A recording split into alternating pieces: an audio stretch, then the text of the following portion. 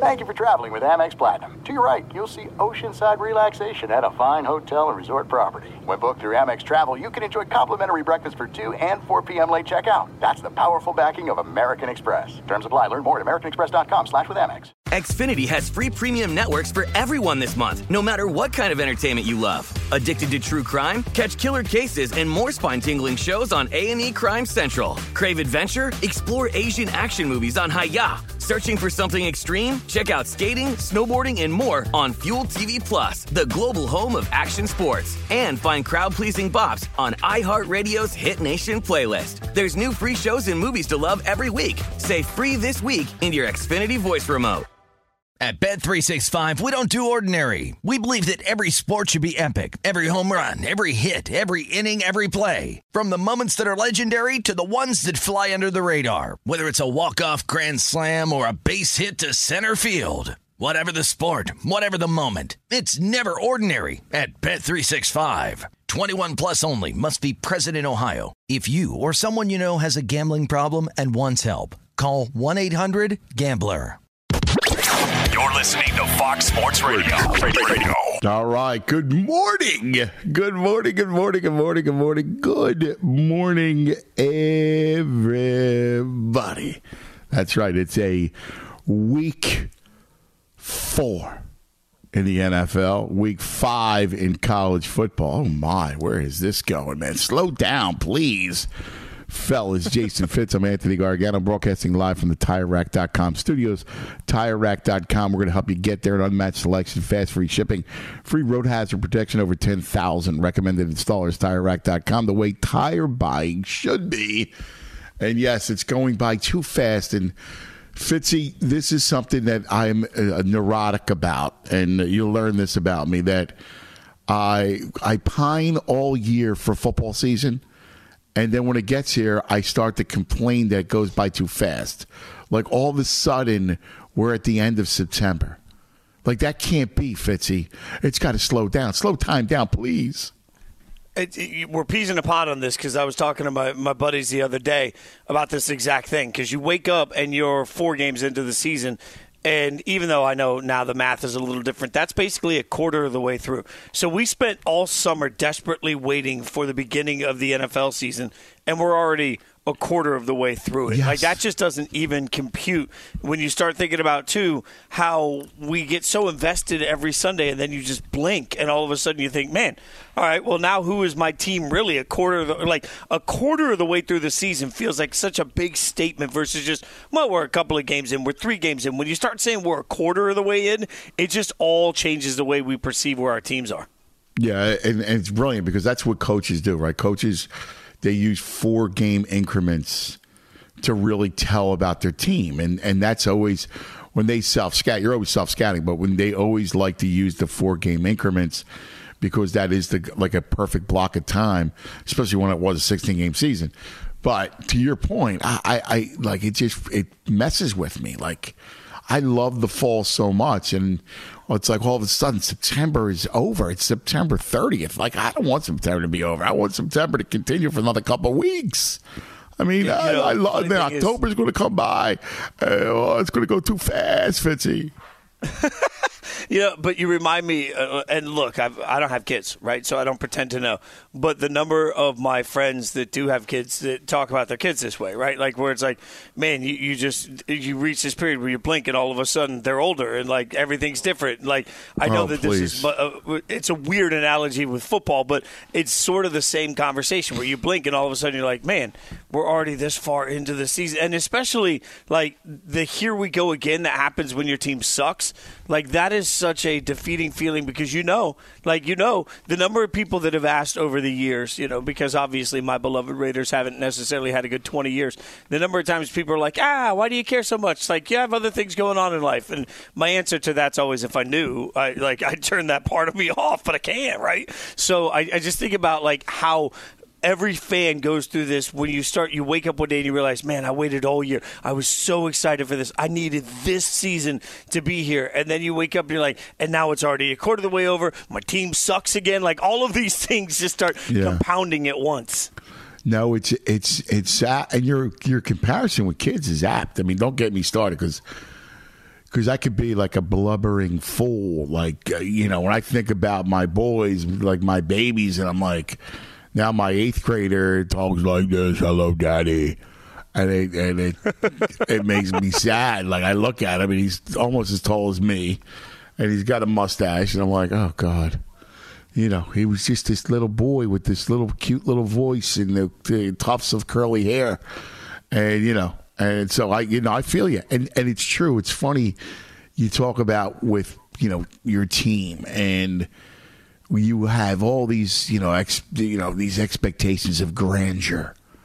And then all of a sudden, like 4 games into it, you're like the Bears. Like, imagine you're Chicago, right? And you go, oh my God! Like, had such high hopes for Justin Fields, and this was going to be this was going to be the year of the turnaround and the ascent. And all they got to do is look at their division, and they go, oh my God! There's the Lions, and the Lions, the downtrodden Lions, forever, are true juggernaut in the NFC, right? It's interesting when you say that, because as we're talking about this, it reminds me of everything that's like heartbreaking and beautiful about the NFL all at once. Because 3 weeks ago, we were all sitting here saying, well, Caleb Williams' dad says that he's not going to go someplace that doesn't have the right culture. So these Cardinals coming out and being so apparent in their crash for Caleb, like that's never going to stand. That he's just not going to go play there. And now we're coming into the 4th week of the season, and all of a sudden the Cardinals have turned out to look like a team that's out there really playing hard, right, playing for something, and the Bears have just rolled over for dead at this point. So it's amazing how even just a few weeks into this season, what we thought is so different than what we're seeing. That's the one magical thing that, you mentioned coaches taking it in quarter basis. I think fans should too, because a quarter of the way through, you sort of have an idea. The next quarter of the way is going to give you all that idea, and then you're still going to reach the back half of the season, and they're going to be fans like me watching their team sit there at the time at probably 2-6, and saying, hey, we can go on a run. Like, this is what everybody does, right? But it is funny to me that even just a few weeks in, when you talk about the Bears, you talk about heartbreak for a city, heartbreak for a fan base, nothing like what they expected. And you also talk about how the entire narrative has shifted around the NFL based on the fact that they've been so bad for a few weeks. Yeah, it's wild, and it truly is. It's crazy. And then, elsewhere in the division, I know the Packers, got beat at home and all, but let's face it, that O-line was decimated by injuries. And I thought Jordan Love played well. I mean, Jordan Love to me still is, I like what I've seen from Jordan Love a lot. And, in the face of, he was under duress the entire night, stood tall, brought it back in the second half. And while the game was, was all Lions, I attribute a lot to that being up front. Like, if they can get that O-line right, I think they got a quarterback. I like Jordan Love. Yeah, I agree with you, actually. It's a couple of weeks in a row where he's been able to bring them back. Like, he seems very steady, right? Like, they've talked a little bit about his accuracy issues. I worry more about accuracy when we actually see him with all of his receivers. Plus, he hasn't played. I mean, we just sort of forget. And we sit here with Deshaun Watson and say, well, going to take him a minute to get the rust off. Well, Jordan Love hasn't played meaningful football in years. So, I think we have to have a little bit of grace with some of this with Jordan Love. And the other part of it is just, what did we expect? Like, the Lions were expected to come in and be this team by most of us over the course of this year. So when the Lions come out and do what good teams do, they win those sorts of games. It's just the Lions winning those sorts of games. We're still in the evaluation, learn to what to expect stage for Jordan Love, and that's much different. And I'm with you. I think, coming into week 4 now, he has absolutely outperformed what I expected, what most people expected. I don't think he necessarily today looks like he's the next Aaron Rodgers, but also the Packers made it clear from the outset they didn't expect that. They were like, hey, it's going to be a bit of a year. Like, he's going to need some time. And what do you know? They were right. And if they give him that and they're patient, I think he can be really good. Yeah, I think those factors that you said, receivers, right, obviously not playing, and to me, O-line is everything for a young quarterback. And it's I don't look at, anybody can look and say, oh, my God, you look at numbers and everything else. look at the duress that he was under, and look, he never saw ghosts. He still stood tall in the pocket, right? Like that to me is the mark of a good young quarterback. And he made some throws, and he can move a little bit. Like I tell you, I like him. I just do. I think he's legitimate. I think, when I'm watching young quarterbacks, you could see that he's got something. I feel it with him. And I'm impressed at, again, with all those mitigating factors. It's pretty interesting because C.J. Stroud has looked great. Anthony Richardson has looked great. Bryce Young has not. He'll be back Sunday, and he's not. And it's funny because I thought Bryce would, because he was always the more polished quarterback. Yeah, and I think Frank Reich also got a lot of the benefit of the doubt on why we thought he would look better coming out of the gates, and it hasn't necessarily looked right yet, And the funny thing is, we're sort of sitting here saying, well, what about all these young quarterbacks? And I'm looking at it and saying, what were our questions on them when they were coming out, and have they been answered at all? The only question on Bryce Young was his size. And frankly, the size hasn't been an issue so far. Like, that hasn't been the issue for him. The issue has been that, they look like a bad football team, and he doesn't look as ready as C.J. Stroud, who's going through with a level of comfort, for example. And, you talk about C.J. Stroud and what he's been able to do with that offense and how polished, I know I use that word too much, but how polished he's looked early on in this season. I think that's one of the great, okay, we saw that at Ohio State. We see that now, right? Anthony Richardson, somebody's like, we saw the athleticism. We see it now. For Bryce Young, the thing that really defined him in many ways, I thought, in college, was that he found a way to make crazy plays all the time. He just found a way to always keep the ball in the air for Alabama. There was this moment of watching him that you're like, okay, this guy can just figure out a way to get a first down. And so far in the pros, it's just like it's 3 and out, and he's walking to the sideline sort of like, well, we'll get it next time. It just hasn't clicked yet for him at all.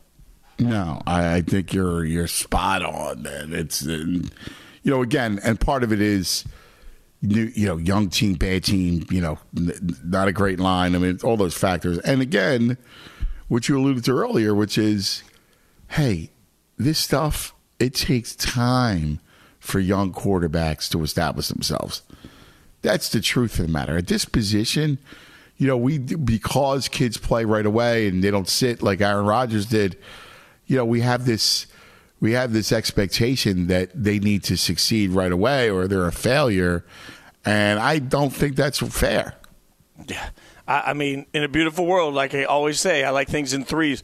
In a beautiful world, we would give quarterbacks 3 years to figure out if they're any good. Year one, you can sort of get into the league. Year two, you can see what adjustments the player makes, what adjustments teams make against them. And then year three, it's all sort of normalized out. That teeter-totter, that seesaw has figured its way out. Like, year three is, to me, where you can sit back and say, okay, we got our guy. The problem is nobody wants to wait that long. And it's funny. It's like damned if you do and damned if you don't for what we do for a living. Like, I say all the time that the hardest part of what sports talk is that essentially you're writing a book report every week on something that, like, the book might turn out to be terrible, but you like this chapter, you still got to talk about it. So then people freak out if you overreact early, but then they freak out if you don't react at all. So it's like the hardest part in the world is that we can't come on air every week and say, well, could turn out to be pretty good. Yeah. We'll see. Like, that's bad radio. So, like, we can't wait 3 years, but realistically, I think, it's tougher and tougher to do it, but it still takes that long to figure out if your quarterback's the guy. Yep. No, you're spot on. Fellas, brought to you by Progressive Insurance. Progressive makes bundling easy and affordable. Get a multi-policy discount by combining your motorcycle, your RV, your boat, your ATV, whatever you got. All your protection in one place. Bundle and save. Progressive.com. Good morning, Figgy.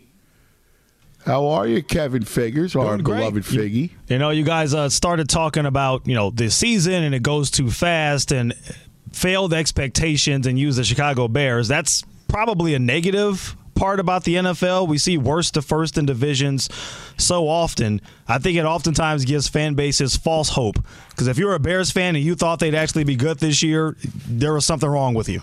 And I think a lot of us potentially saw that coming. Their defense was terrible last year. There's no reason to believe it was better this year. Right. And for all the people saying, like, oh, just get Justin Fields some weapons, whether he has weapons or not, if he's not accurate enough to give him the ball, what difference does it make? So if you thought the Bears are going to be good this year, with all due respect, shame on you. Well, I don't think people thought they were going to be good as much as I thought they thought that they would be the Lions of last year, right? Like where you would see them kind of make a stride. Justin Fields, DJ Moore, right? You'd see, oh, look, you mentioned you got some weapons and Mooney and whatever. And because I talk a lot of Bears fans thinking, this would be a big year as almost a bridge year. Yeah. But to your point, you're right. That bridge is collapsing.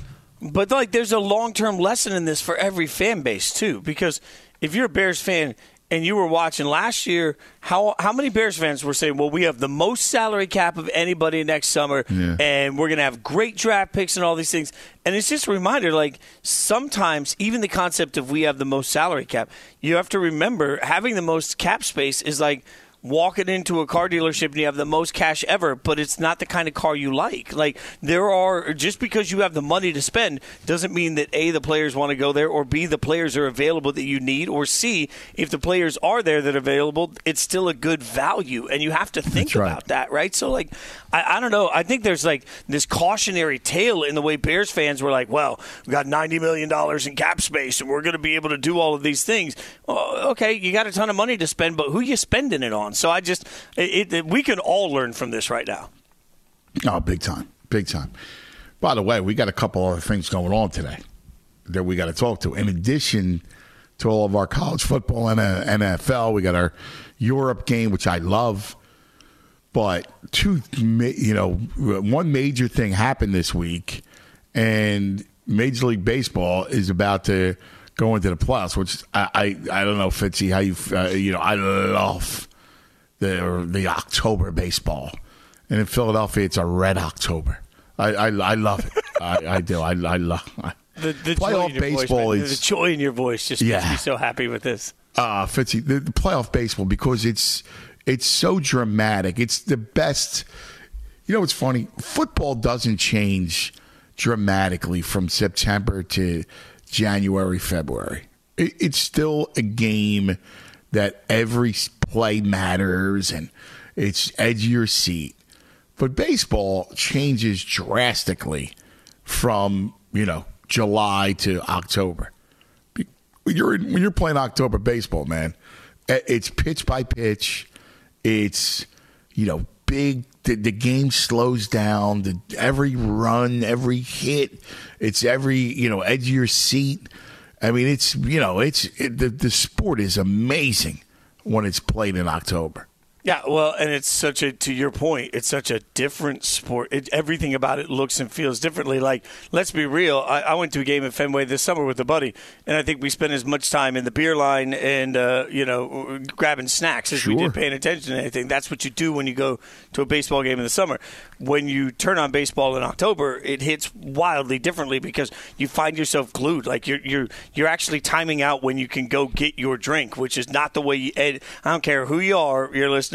You cannot convince me that you're watching the same way in March, or same way in May, I should say, that you're watching in October. It just hits differently, right? So that's the thing that gets the casuals into it. That's the thing that makes everything different. And it's just crazy to me that you can be a pretty good team, but as long as you've got the right, let's say, mindset around the way you're going to use your rotation, you can have a totally different playoff. It's the wildest part of baseball to me every year. No, it's the truth. Oh, I love it. We're going to go over.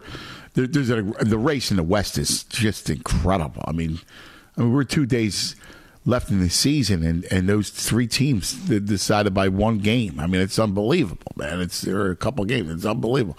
So I want to get into that, and also this week, I'm also a Sixer fan, Fitzy, which is like being a Raiders fan, and the blockbuster trade where Damian Lillard goes to the Bucks. Oh my. Dame and Giannis together. That's an amazing pairing, dude. An amazing pair. I have to admit, it's wow. That one caught me by still like a left hook. Tyson dropped me. I'll tell you this. It caught me by surprise, but I've never been happier that I have a massive box. I'll tell you the story later. I've got a huge box of Bucks gear here. Like, I don't really have a favorite NBA team, but if I did, it'd be Milwaukee. So I'm, you know what? I'm looking around and I'm like, hey, things are pretty good. Feeling really? good. Oh, look at it. Fear the deer. Look at that. Yeah. It's a long story, complicated legacy for me. Grew up a Lakers fan, lost that at some point. But, yeah, I got a soft spot in my heart for the city of Milwaukee. I want to hear it. And particularly the Bucks. I want to hear that, Figgy. How about it? Dame Dollar in Milwaukee, dude. Didn't see it coming, but honestly, I think it's probably the best move for him. I agree. Not for my Sixers. Well, yeah. Probably one of the worst things that could have happened to the Sixers. Yeah. I'm hoping to get Drew Holiday. I'll get the leftovers. Get him back, you mean? Yes. Correct. We got lots to get to, including the face of college football on Saturday. How about Duke? Yes, the Duke Blue Devils are on center stage. We've seen Colorado and Prime takes over center stage, and now we got Duke. Duke, not basketball, football, center stage. We'll talk all about it. We're just getting started on a Fox Football Saturday. Paulie Fusco here with Tony Fusco. Yo. Of course, you know us as the host of the #1 rated show in all of sports talk, the Paulie and Tony Fusco Show. Yeah. Now, the suits at Fox Sports Radio gave us this airtime because they wanted us to tell you how great our show is. Why? Yeah, instead of us doing that, let's just let our millions of fans do the talking. Yeah, play the tape. You don't know crap about sports. I mean, why am I even on this crap? Whoa. That's the wrong tape. Wrong tape. Just forget that. Look, listen to the Paulie and Tony Fusco Show on the iHeartRadio app, Apple Podcasts, or wherever you get your podcasts. Fox Sports Radio has the best sports talk lineup in the nation. Catch all of our shows at foxsportsradio.com. Xfinity has free premium networks for everyone this month, no matter what kind of entertainment you love. Addicted to true crime? Catch killer cases and more spine-tingling shows on A&E Crime Central. Crave adventure? Explore Asian action movies on Hi-Ya. Searching for something extreme? Check out skating, snowboarding, and more on Fuel TV Plus, the global home of action sports. And find crowd-pleasing bops on iHeartRadio's Hit Nation playlist. There's new free shows and movies to love every week. Say free this week in your Xfinity voice remote. The wait is over. The Chi is back on Paramount Plus, and the stakes have never been higher. Everything changes on the South Side when a new threat comes to power in the Showtime original series from Emmy winner Lena Waithe. Battle lines will be drawn, alliances will shift, and danger lies around every corner, leaving everyone to wonder who they can trust. Visit ParamountPlus.com/The Chi to get a 50% discount off the Paramount Plus with Showtime annual plan. Offer ends July 14th. Subscription auto-renews. Restrictions apply. And within the iHeartRadio app, search FSR to listen live. Fellas, from the TireRack.com studios, and don't forget, you got to tune in to Fox Sports Radio every Saturday morning beginning at 9 a.m. right after us. 9 a.m. Eastern, 6 a.m. Pacific for Countdown to Kickoff presented by BetMGM. Brian Noe, Rich Hornberger, betting analyst Jared Smith are going to have you covered 3 hours before kickoff. Every Saturday morning, listen to Countdown to Kickoff presented by BetMGM right here on Fox Sports Radio and the iHeartRadio app. Figgy, why don't you hit us with some trending, and then we'll get it going and talk about the Duke Blue Devils on center stage. I love it. All right. We'll start with some Major League Baseball from Friday night. The American League West race getting a little bit tighter, as tight as it can be with only 2 days left in the regular season. On Friday, Mariners beating Texas 8-0. Houston holding off Arizona 2-1. So the Rangers lead the Astros by 1 game for the division lead. The Seattle is 2 games back with a couple of games left to play. Astros do lead the Mariners by 1 game for the final wild card card spot in the AL. The National League, Miami scored all 4 of its runs in the 8th inning. They defeated Pittsburgh 4-3. The Reds blasted 6 home runs in a blowout victory over St. Louis, while the Cubs lost in Milwaukee. So the Marlins have a 1.5-game lead over the Cubs and Reds for the final wild card spot. By the way, the Giants fired manager Gabe Kapler, Anthony Gargano's favorite manager, Gabe Kapler. College football, Oregon State. Bye-bye, Gabe. Bye-bye. Oregon State winning a top 20 matchup in the Pac-12 over Utah 21-7. BYU a 35-27 victory over Cincinnati. Louisville with a 13-10 win over NC State. Cardinal now 5-0 on the season. Louisiana Tech defeated UTEP 24-10.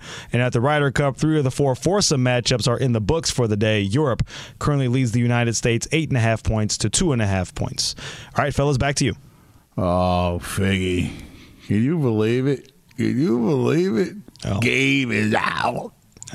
I kind of can, to be honest with you. So give me the back. I need the backstory here. Fellas, tell me. Yeah, I was about to bring it up to you, buddy. I was pouring my tea. Give it to me. Give me all the drama. Come on. Well, listen. The Gabe Kapler comes into my town, and listen. The one thing I love my hometown. I tell you about it all the time. I love it. It's it's part of me. It's not and I've traveled the world, obviously, and it's a little different than, California in the sense that, the Gabe is, all about he's his own character, right? Like you know what describes Gabe Kapler? He eats ice cream and spits it out because he doesn't want the calories. Now, just imagine that's all you need to know, that he spits out the ice cream. And he goes to a town that is known for a sandwich, right? Like with whiz cheese and meat, right? Like, you knew that thing was going to be a clash. And he just was the most frustrating, idiotic, goofy manager that I've ever experienced. He drove us all crazy. He balked at some of it became like a half a war during his tenure here. And so he was always one of these guys that I, might have rooted against. So, when he was the poster child for the over analytics, when he tried to bring out the curveball machine, Bryce Harper laughed at him. And it was just one of these disastrous marriages. And you could see it would be a disastrous marriage. And he was, kind of a full of himself, haughty kind of dude. So when he goes and fails, it feels pretty good. This exactly, everything you just said, though, is why organizations have to understand the pulse of their city when they make any hire. Like, I know this, at the end of the day, we always say, well, it's always about wins and losses. Inevitably, every coach, every manager, every person in charge is going to lose football games. So the question is, how will they be received when they lose those football games? That's why I think you do have to take into account what's your fan base like. What does your fan base think? How are they wired? Because if you hire somebody that's wired in a way that the fan base connects with them, you get some level of grace and forgiveness for things that you don't get if they don't connect to them. Everything you just said is just a reminder that sometimes even the people making the hiring decisions can get so lost in this is what's best for the team, without understanding that, hey, you can also find something that's best for the team that also connects with the fan base. And if you manage to do that, you get a lot more grace in the process. I'm just saying. It's just something to consider. No, and you're spot on. And the team president at the time was a carpetbagger, and Andy McPhail, by the way. And he came into the town, and he's the one who hired Kapler, and they tried to turn the organization into they had no analytics, which was bad, but then they went and used analytics as a religion. So it became like an orthodox religion, and it was just a horrible kind of marriage. And Kapler was a completely different kind of cat who, he's not a bad guy, but he was just very full of himself. And one of these guys talking about tanning the jewels and the whole thing. And people are here like, yo, dude, just win baseball games and stop taking my starting pitcher out after the fourth inning. You know, like they just didn't fly. You know what I mean? And you know, the team took him out for a steak dinner, and he wouldn't eat the steak because he didn't want to stay. He didn't want to stay. Oh, it was bad. Just eat the steak and shut up. You know what I mean? Like, give me a break. So that's kind of the relationship that lasted there. Like, you understand this from like your squad. Think about the coaches. There's nothing worse than when you don't like the coach. When you don't like the coach of your team, whatever sport, it's the worst thing because he's in your face constantly. That's one of the biggest things that's changed in sports, I think, over the course of the last 20 years. Because, you know, I've made the joke before that if you think back to when I was a kid, you know, watching the Raiders when I was a kid, let's remind everybody there was no Sunday ticket. There was, you know, they were on NBC when I was a kid most of the time, and you had to wait for the 10-minute ticker to come up on NBC, and you'd get a score if they weren't on the game. You know, luckily in Vegas they were on a lot. 10-minute ticker, you're bringing back memories, dude. Right, and then I was so lucky. Mom and Dad would let me stay up so I could watch the George Michael Sports Machine. You know, that was the only way I was getting highlights. And like I was watching, you know, when we had cable, when we were lucky enough to have cable, NFL Primetime that was the only way I could actually see what happened. Otherwise, I would walk to the corner store and get a newspaper every Friday and every Monday just to be able to read what people were expecting from the Raiders game and read what happened in the Raiders game, right? And I only say all that because that's the way sports were covered, you know, 30 years ago. Where we are now, we're in a world where somebody has a bad practice, it gets covered, right? So now, all of a sudden, these little things, your coach, if you didn't like your coach in the 90s, who knew? Like, you weren't even seeing most of the press conferences. You were just reading what writers told you, and you were hoping you had your way. Now, in today's world, if you don't like your coach, you have to deal with that person at every social media spot, and every, like, it gets rerun on NFL Live all day, right? Like, everybody's playing all this stuff. Every press conference is aired for every coach. Like, if you live in a town where, you know, your local team's playing, chances are you're seeing their news conference every night after a game. Yeah, and if you don't like the person, then it hits harder and harder and harder. Yeah. And look, we live in a world where I feel like I should say that in my movie voice. We live in a world where, like right now, Bill Belichick, it's a real conversation. Like, does he still have it? Part of that is because, let's face it, he's been prickly for a long time. So now that they're not winning as many football games, he's just a prickly dude that's making a lot of people mad. Like, I'm not trying to oversimplify Belichick's legacy. I'm just saying that at some point, like, if you just rub everybody the wrong way, at some point it comes back to haunt you. And now, as a fan, if your coach is a bumbling idiot, you're going to be reminded of that because it's going to be all over social media every day. If you don't like the guy, it's there in front of your face every day. It's like worse than your ex on social media is when your coach is just meh. Oh, it's so bad. We had a guy when I was a kid who coached the Eagles. His name was Rich Kotite. No, I remember Rich Kotite. Yeah, Richie the K. And Rich Kotite, we everybody couldn't. He was just it's a shame, man. But he was not the brightest guy in the world, right? And he would make the dumbest mistakes. And one excuse he had was that his chart got wet in the rain. His play chart.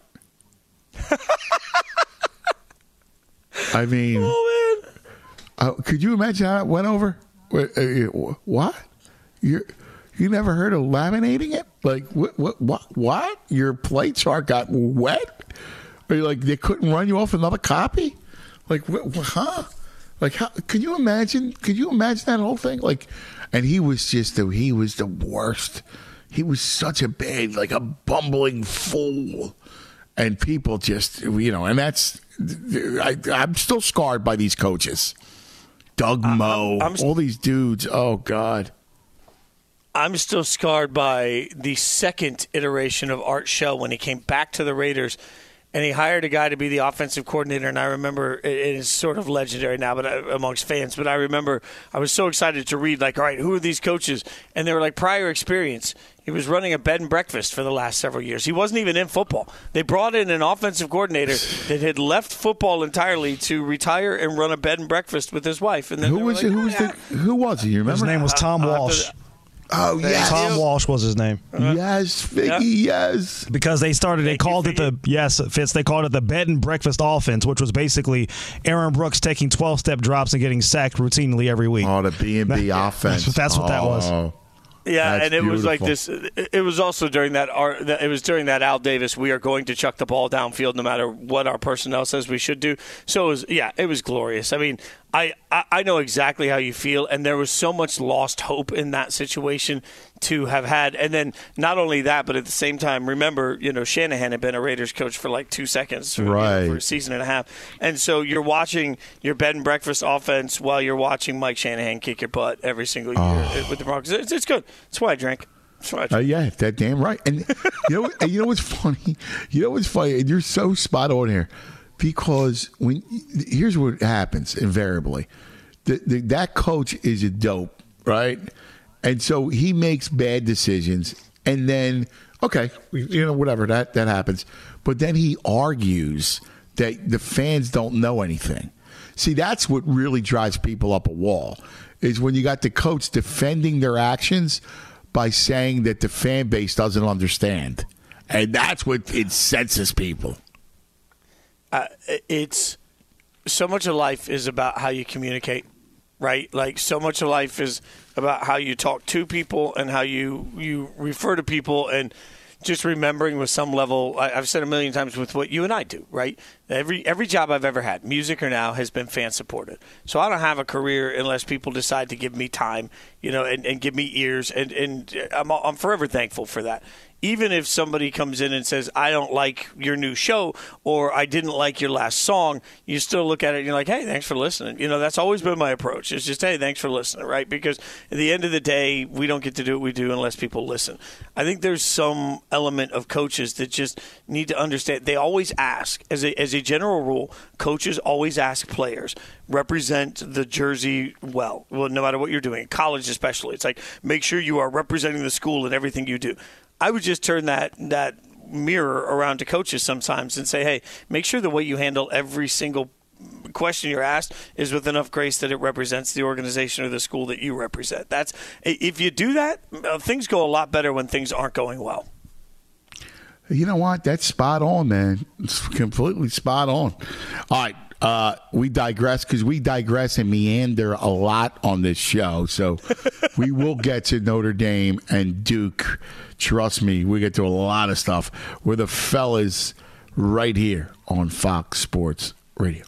Xfinity has free premium networks for everyone this month, no matter what kind of entertainment you love. Addicted to true crime? Catch killer cases and more spine-tingling shows on A&E Crime Central. Crave adventure? Explore Asian action movies on Hi-Ya. Searching for something extreme? Check out skating, snowboarding, and more on Fuel TV Plus, the global home of action sports. And find crowd-pleasing bops on iHeartRadio's Hit Nation playlist. There's new free shows and movies to love every week. Say free this week in your Xfinity voice remote. The wait is over. The Chi is back on Paramount Plus, and the stakes have never been higher. Everything changes on the South Side when a new threat comes to power in the Showtime original series from Emmy winner Lena Waithe. Battle lines will be drawn, alliances will shift, and danger lies around every corner, leaving everyone to wonder who they can trust. Visit ParamountPlus.com/The Chi to get a 50% discount off the Paramount Plus with Showtime annual plan. Offer ends July 14th. Subscription auto-renews. Restrictions apply. All right, fellas, from the TireRack.com studios. He's Jason Fitz. I'm Anthony Gargano. We got Kevin Figures. It's the crew, our guy, Shay, Mighty Mark, producing this thing. So you got Fitzy, you got a violation? I got a violation. I got to get your thoughts on this. Okay, so you're going to learn something about me over the next month, and I hope it doesn't alter our friendship. But I am a big horror, genre fan. Everything horror movie I'm all into. And I like horror. I like it too. Halloween, I get into it too. Yeah, I like that stuff. Yeah, so like for years, what I've done with the outdoor decor is put up animatronics and like mannequins to represent different horror movies. Yeah, like last year I had 35 different horror movies in the lawn, and then you got friends that come out on the weekend and they replace the mannequins with real people in costumes, so you scare kids. Like last year, definitely had over 1,000 trick-or-treaters come through. The whole community comes through. Like it's a big deal for me. Like Halloween is Halloween's I love a thing. this. But here's where the violation comes in. That means last night, Saw 10 opens up, Saw X opens up. Right. I got to go see it, right? Like, so, I go to see all these things. It's a niche genre. I got to see it in the theater. So I go in there. I got my popcorn. I got my Skittles. I got my M&M peanut butter. Or not peanut butter, let's be clear. I'm not a savage. And so I'm eating all my candies, eating all my snacks. Midway through a very graphic and gory movie that was at times hard to just watch, I hear crying. And I look over, and the row in front of me in the end, a guy has brought his 3 kids that are all easily under 8 years old, and they are screaming and crying.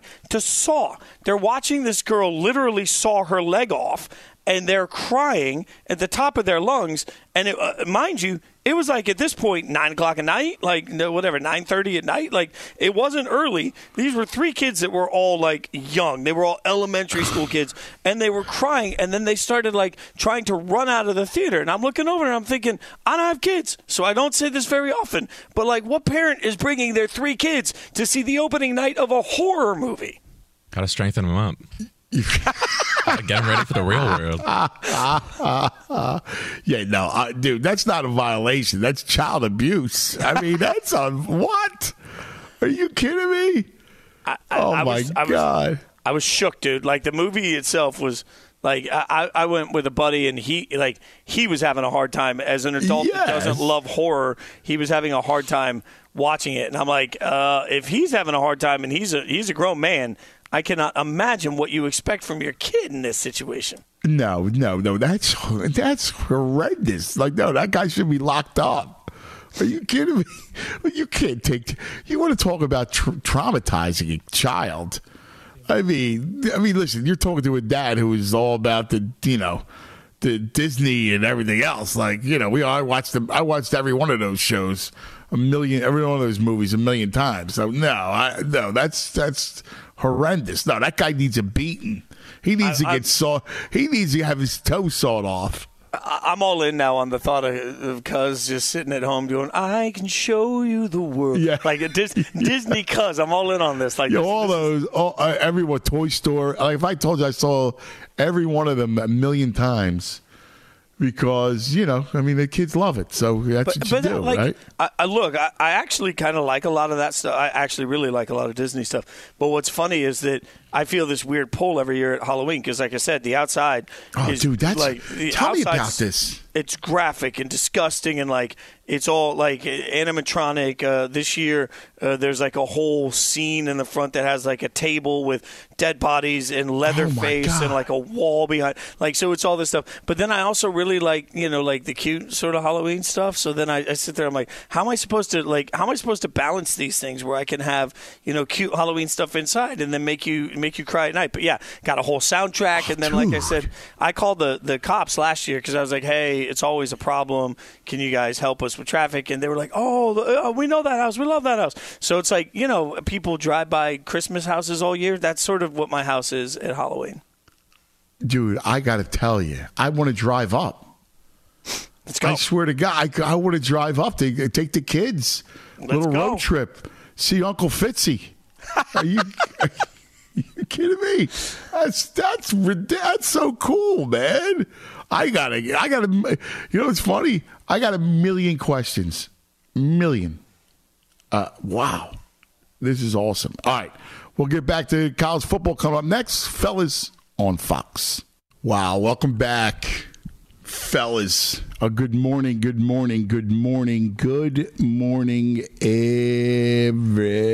everybody. It is a Fox football Saturday football weekend.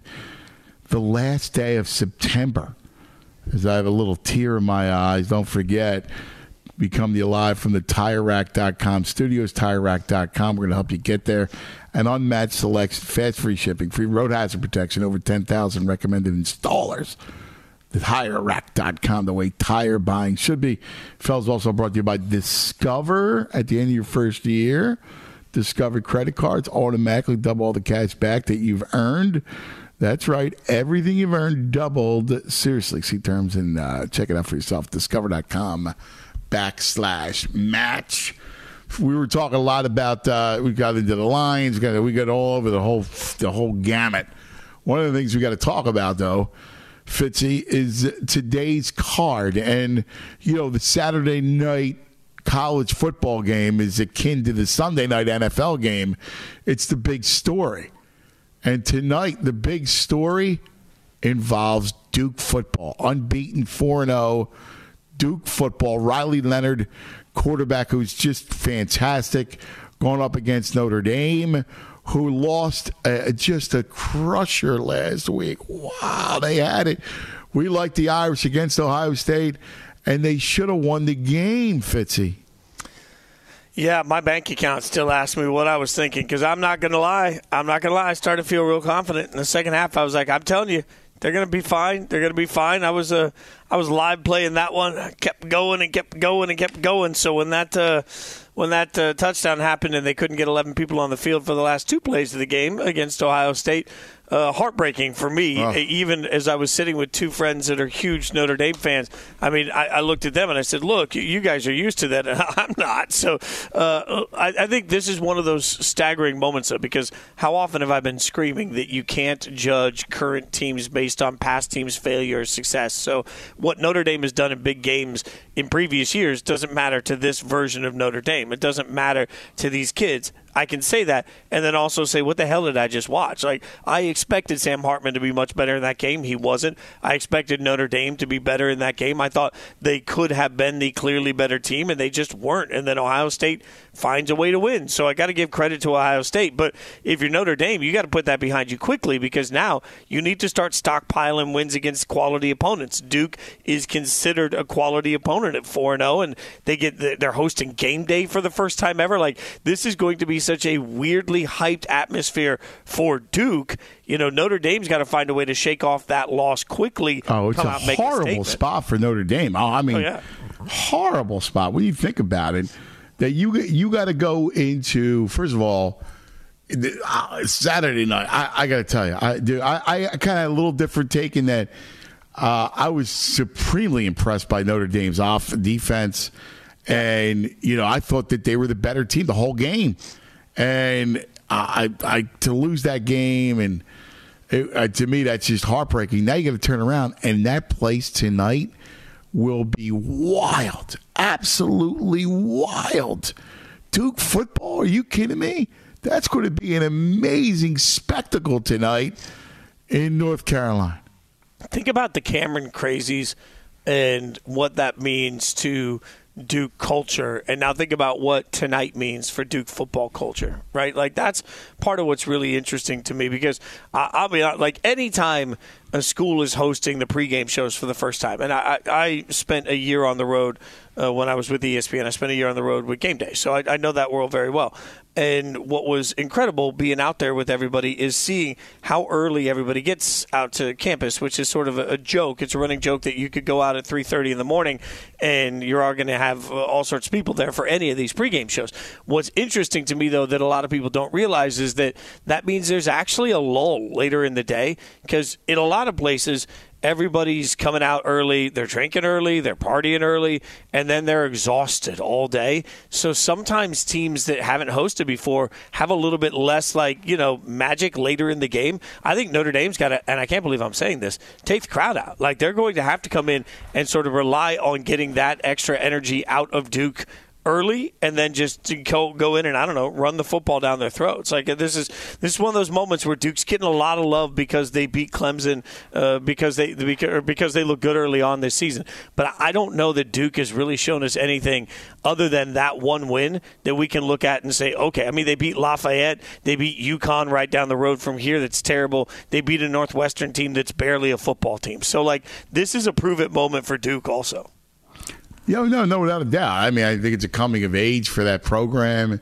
I like Leonard a ton. I think Leonard's legit. So I kind of look. I think it's a terrible spot for Notre Dame. Just a terrible spot.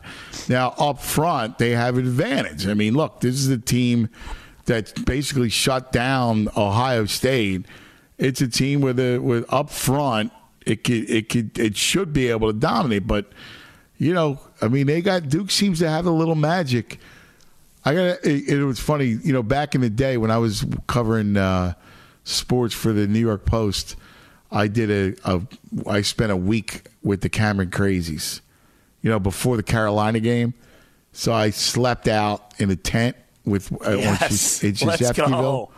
So I found a group of students. I was like, listen, if I buy you guys pizza and beer, can I hang with you guys? And they're like, yeah, man. So I hung with them and then wrote the whole piece, and it was a lot of fun. I had a Marriott. I still went back to the hotel every once in a while to shower, but it was great. I loved it. It was a great time. I love that campus. I love the fact that it's Duke football. It's different. It's interesting, and I think it's a cool. It's just a cool vibe. Like, give me I love College Game Day. I loved you on there, and I love that. I mean, tell me about your journey of what did you like that year? What was your favorite stops? Man, I think there's something about Baton Rouge that hit. I think what I really and you'll appreciate this based on what we were talking about earlier. When I went down to LSU, what hit me was everything makes sense. And at the time, it was Ed Orgeron was the coach, right? And as I was standing down there, just watching, the way everybody lived, eat, and breathe, all of those things, it was unreal to me because what you saw was a real connection between the city and the fans and the school and the team and the alumni. Like, there was a bond and brotherhood to that made it feel like you could have been a kid that walked up that was an economics major and Ryan Clark was going to treat you like you were one of his best friends because you had that common bond. There was something really special about LSU. I was lucky enough to see a whiteout at Penn State. That was unreal. I hung out with the best damn band in the land in Ohio State. That was incredible. Oh, that's cool. Like you think about what and that was really what I walked away from that year was thinking, what's crazy about college football is that every one of those atmospheres is like nothing else, and they're impossible. It's like you can't figure out which kids you love the best. They were all so amazing. It's really incredible how every city has found a way to do football. They're like Lincoln, Nebraska. When we were walking through Lincoln, and we were just walking through, me and one of my buddies that was working on the show, we were walking through and weren't wearing anything. Nobody knew who we were. We were just walking through. And as we walked through this one gas station, literally somebody on the corner was like, yeah, come in, party. And they were just giving away food and drink to every person that walked through the gas station because that was just what they do on Saturdays. And you think about the way cities, not just campuses, but cities shut down for college football. It's the most magical thing in the world. And the unfortunate thing to me is that we live in a world where every college football town feels like they have to hate every other college football town.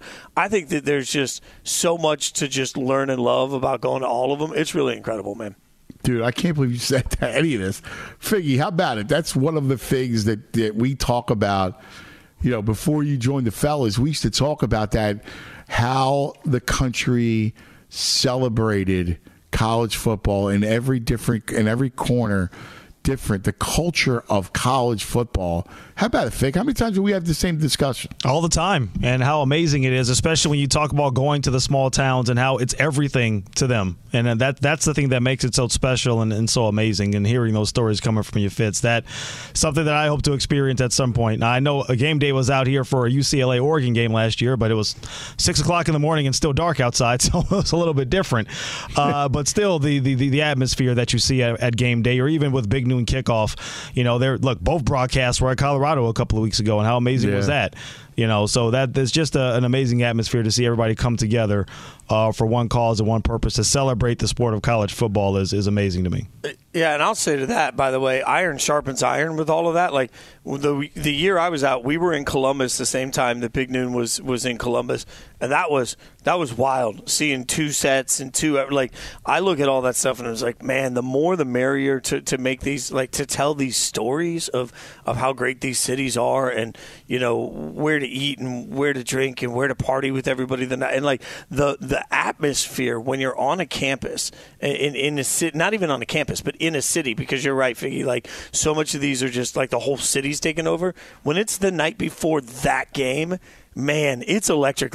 As much as the NFL is my baby and NFL is my favorite sport in the world, there's nothing better to cover than college football, because there isn't ever going to be a regular season Raiders-Chiefs game. And I say this as a guy with a Raiders tattoo. There will never be a regular season Raiders-Chiefs game that energizes an entire city the way that cities get engaged for Georgia, Alabama. It just hits different. It really does. For Ohio State, Michigan, those things just hit different. I wonder, it's funny because I agree with you. Having covered college football as a writer, and I think the same thing. I loved it. It was my favorite thing. I loved going down, whether it was Tuscaloosa or out to Eugene. Any of these places, it just brings out the best of, and really the melting pot of our country. What makes our country so amazing and so beautiful is that when you can cherish every nook and cranny of it. And to me, through football, was the way to do it. And I just thought it was awesome. I loved it. Absolutely loved it. NFL, I wondered, could you do the same thing? Could you have an NFL game day? It was interesting watching Amazon, and you see the set in the stadium, and it was kind of cool because the Lions fans that made their way to Lambeau, and the whole post game was all Lions fans in high point revelry. So can you do the same thing in the NFL? I think they could. I think. For example, Sunday Night Football, they could do a show from Sunday Night Football, and people would probably be out. But it's tougher, man, because I think it's because look, Philly, and you know Philly better than anybody. You know how much the game means to Philly. The question is, would everybody leave their house and go to a set and sit outside for 4 hours? The weirdest part about the answer here is yes, with an exclamation point, And I was genuinely asking because, the weirdest part about game day, there are two things that make it particularly hard, or Big Noon, any of them, is that, one, you're sort of away from, you have to put the set in a place where people are kind of away from, it's you're not watching TV, you don't see what anybody else is saying, and then there's these long lulls. The year that I was out, part of what we were doing is, we were doing games during commercials and trying to keep people hyped, because when you get to the last hour of the show and you've been on for hours, right? At that point, the crowd's been out there for 5-6 hours in the cold sometimes, in the heat sometimes. They've been out there 5-6 hours. They just sort of peter out after a while. So it would be interesting, because I can tell you this. I don't think, as much as my beloved Raiders, I would think, they have this great fan base. They do. But would you be able to set a set up that would get people 6 hours before the game to leave the casino that they're partying in to go stand outside and just be part of it? I don't think so. So I think that's the hard part. Yeah, and it wasn't to the scale of what College Game Day is, but if you remember when James Brown left the NFL on Fox and went to CBS, Joe Buck actually became the host, and they actually took Fox NFL Sunday on the road, and whatever game that Joe and Troy were calling is where they would actually do the pregame show. And so it would be, if the Eagles were playing Washington or something, even if it was a 4:25 kick, they'd be out there in the morning, I guess, for the West Coast doing the show. And sometimes they'd have big crowds, sometimes they wouldn't. I just think the atmosphere, the fervor is just a little bit different around the NFL than it is with college. And I think that's probably why it didn't work as well and why they eventually just went back to the studio. I mean, I think back to when I first went to it. I didn't remember they did that. But, I remember going to my first Georgia game, and you think about, you got to land and then rent a car and drive like 2 hours, right? So you got to drive in the middle of nowhere to get, like, so many of these college cities are in the middle of nothing where it becomes life, so it's celebrated. And I just don't know if you would get, like, I don't think that if you went into Nashville and said we're going to do this for the Titans, I don't think you'd have a big crowd. So I didn't remember that they did that for CBS. It's a great idea. It was one season, I believe. It may have been one, maybe two, but I think it was probably one season they did that. You know what I think? The biggest challenge. I think the advantage about college football is the university itself, right? So you have students, so you have a built-in audience of students, and who would be out there but students, right? Like like it's hard to get families or single people, the young dudes to come out, and like you could probably get a few of those guys coming out. But, it's got to be something. You got to do something. Like, it just can't be, we're going to have this show and you got to sit out there for 6 hours. For hours at a time. I mean, what's a 20-year-old college kid doesn't have a whole lot to do on a Saturday morning, as opposed to, someone who has 3 kids and a wife and whatever else, Yeah. Look, I'm not a programming director, but if I was and I was looking for a way to do a more engaging pregame show for NFL in general, I'd do it from a sports book. This is a Vegas kid and me talking, but like I would just plan it in the middle of a sports book where everybody's like trying to lay their action at the last second. There's a vibe and energy to that. But other than that, I don't know how you get people away from the tailgates and get you'd have to do it right. You have to do it in the middle of the tailgate is what you'd have to do. In the middle of the biggest lot. Yeah, and that's I think about Philadelphia and. Kansas City would work. I'm thinking about certain cities, that would actually work. But the other problem is, you remember this, Figgy. There was an Eagles-Rams game. I think it was 2018 and 2017, that season. And it was the biggest game. It was the game Wentz got hurt. That was, where he tore his ACL at the Coliseum in L.A. I remember vividly, yes. And Fox had to put out, they needed Rams fans because they got outnumbered. They were outside. Yeah, that was a big issue when the Rams and Chargers both initially moved back to Los Angeles, yes. They were being outnumbered, especially by major fan bases like the Eagles or the Giants. People that migrated west, absolutely. And it still, to a certain degree, happens now, especially in Charger games. It's going to be an issue this week. They used a casting agency. Yeah.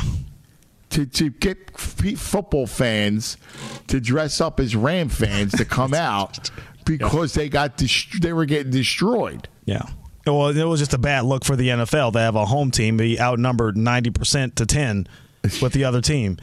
Now, that was also a very unique situation. Also known as every Raiders home. I'll throw my own team under the bus, but that's every Raiders home game now. But the good news is the Raiders play in L.A. this weekend, so they'll have home field advantage. It's the weirdest thing in the world. Home game for them. Yeah. That's the weirdest. Like, Sunday night was so weird because all the Steeler fans, right, taking over that stadium. And it's not like the Raiders are the Cardinals. That's the weirdest thing about, I guess, Las Vegas, right, Fitzy? Because the Raiders are the Raiders, right? But Sunday night, it was all Steeler fans. Oh, yeah, because if you're a Vikings fan, and you're sitting around, you're like, hey, honey, you want to go to a road game this year? Yeah, which one do you want to go to? This is the same problem, reason that Nashville has this problem. When you become a popular tourism city, then people are like, hey, the weather's going to be good. There's going to be stuff to do. We should go there for a game. And the visiting fans take it over. And frankly, if you're the team, literally every single seat in that stadium has been sold. Like, there is nothing. This is all aftermarket. So a bunch of people bought the tickets, and they sell them aftermarket. If the team wants to change that, better start winning some football games, and until then, Mark Davis is just going to make all that cash. Yeah, and this was the great fear, and some people did bring this up when the Raiders initially moved to Vegas. It's going to be a destination game for a lot of people. Imagine if you live in Green Bay and have a chance to come to Las Vegas in November, you're not making that trip, right? To come see your team in Vegas. So it becomes a destination game for a lot of teams. The Jets are going to be in Vegas, I believe, in early November. You tell me it's not going to be even if the Jets are terrible, and they are. Doesn't matter. All those New Yorkers have a chance to go to Las Vegas in November. Of course they will. Yeah. So you're just set. You're kind of, from that standpoint, to a certain degree, you're kind of always set up to fail. Even if the Raiders do have good teams, I don't think they're ever just going to, maybe for playoff games, I guess it depends. We'll see who the opponent might be, but generally speaking, they're never going to be packed to the nines with mostly Raider fans. There's always going to be a heavy road presence in a place like Las Vegas. I know it's the exception, not the rule, but I was at that first ever Monday night game when they let fans in Allegiant. That was dynamic. It was incredible. And so I think it can be done there. But I'll also just quickly say this one thing about, because Raiders fans get really fired up about this on the West Coast. Oakland fans are always like, congratulations on the lack of home field advantage. Let's just remember that the Raiders were losing games when they had home field advantage in Oakland. So, it's not like home field advantage has saved my favorite team from, losing games for the last 20 years. Yeah, you were also tarping off the top of the stadium because you couldn't sell seats. So let's back that up, Oakland Raider fans too. And this is an L.A. Oakland Vegas Raider fan talking to you. I went to games at that dump of a Coliseum. Yeah. You and me both, brother. Yeah. You and me both. That's fabulous. All right, let's take a quick TO. We'll come right back, and let's go through the college slate today as we hang, fellas, right here, Fox Sports Radio. Xfinity has free premium networks for everyone this month, no matter what kind of entertainment you love. Addicted to true crime? Catch killer cases and more spine-tingling shows on A&E Crime Central. Crave adventure? Explore Asian action movies on Hi-Ya. Searching for something extreme? Check out skating, snowboarding, and more on Fuel TV Plus, the global home of action sports. And find crowd-pleasing bops on iHeartRadio's Hit Nation playlist. There's new free shows and movies to love every week. Say free this week in your Xfinity voice remote. The wait is over. The Chi is back on Paramount Plus, and the stakes have never been higher. Everything changes on the South Side when a new threat comes to power in the Showtime original series from Emmy winner Lena Waithe. Battle lines will be drawn, alliances will shift, and danger lies around every corner, leaving everyone to wonder who they can trust. Visit ParamountPlus.com/The Chi to get a 50% discount off the Paramount Plus with Showtime annual plan. Offer ends July 14th. Subscription auto-renews. Restrictions apply. Welcome back, fellas. Jason Fitz, my man Fitzy. I'm Cuz. Anthony Gargano as we hang out from the TireRack.com studios. Our man Figgy and Shay and Mighty Mark. That's the crew. We're the fellas. You can hang with us every Saturday morning as we lead you into, of course, college football and the big sports weekend. We always like to look forward to this stuff. Fig, I want you to do some trending. We'll go over the college slate today, but man, I'm still this Damian Lillard stuff shook me, man. Pretty wild, right? Yeah, I can understand. He's like you're Durant. You know what? Well, you know what? The problem is Joel Embiid didn't make any noise. If he had been like Giannis and made some noise in the media talking about he was leaving, maybe they would have made a move. We'll see. But we can get into that in a little bit if we like. We'll start with Major League Baseball from Friday night. Seattle getting a 8-0 victory over Texas. J.P. Crawford with a grand slam, one of 3 home runs there for the Mariners. Rangers now a 2-game lead over Seattle in the American League West. Houston 1 game back of the division lead. They held off a late Arizona rally for a 2-1 victory in the desert. Houston does have a 1-game lead over Seattle for the final wild card in the American League. In the NL, Marlins rallied to beat the Pirates 4-3, officially eliminating San Diego from playoff contention. Miami a 1.5-game lead for the final wild card over the Reds, who hammered the Cardinals, and the Cubs, who lost in extra innings to Milwaukee. College football, Oregon State defeated number 10 Utah 21-7. BYU a 35-27 victory over Cincinnati. Louisville 5-0 on the season, a 13-10 victory over NC State. And in golf at the Ryder Cup, the morning foursome session wrapped up with Europe leading the United States 9.5 points to 2.5 points. The next session set to begin in a matter of minutes. Guys, back to you. All right, Fig. Thanks, brother. We appreciate it. Fellas, live from the TireRack.com studios on this Fox Football Saturday. And it's going to be a fun one of the card. Let's go through because we haven't gone through some of the games today, and there's a lot of great stuff. And there is as we reach October, we are just the final day of September, and you're going to get terrific matchups when it comes to this for sure. Fellas, by the way, brought to you by Progressive Insurance. Progressive makes bundling easy and affordable. Get a multi-policy discount by combining your RV, your motorcycle, your ATV, your boat, whatever you got, all your protection in one place. Bundle and save. Progressive.com. All right. Let's start here. Big noon kickoff. And what do you think, Fitzy? Because as we look at some of the slate, Penn State and Northwestern, the big noon kickoff is USC, Colorado. Coach Prime on prime time again. We saw what happened with Oregon and Colorado. What happens with USC and Caleb Williams and Colorado? So here's the one thing that I think is a little interesting about the difference between USC and Oregon, because I believe USC is a better football team, let's say a better offense, and right now, because of that, we always lean offense. Oregon has played much better defensively than USC has. USC defensively has been just flat out bad. There's no way to shake that and make that nice. So what's interesting to me here, two things. How does Colorado rebound from just getting thumped is part one. Part two is how does USC react to all of that? Because it was easy to have this fuel in the belly for everybody. You know, we're gonna go out there and show Colorado what real college. All of these things, like the Dan Lannings that went through from Oregon. If you're USC, you better keep some level of that same power in your belly for it, because realistically USC can score on absolutely anybody. They will put up a ton of points on Colorado, but Colorado can score on a lot of teams. I don't think we're giving Oregon enough credit for how physical they were in that football game from the outset. So that's a great point. I could see Colorado putting up a bunch of points on USC too. I think USC wins this game comfortably, but I also think that USC, if they come in with any less than 100% energy and focus on this, could find themselves in a shootout. There's something like 58-35, crazy like that. I could see that. Fig, what's your take? The over/under, by the way, is 72.5. I think it's a stone over. Definitely an over.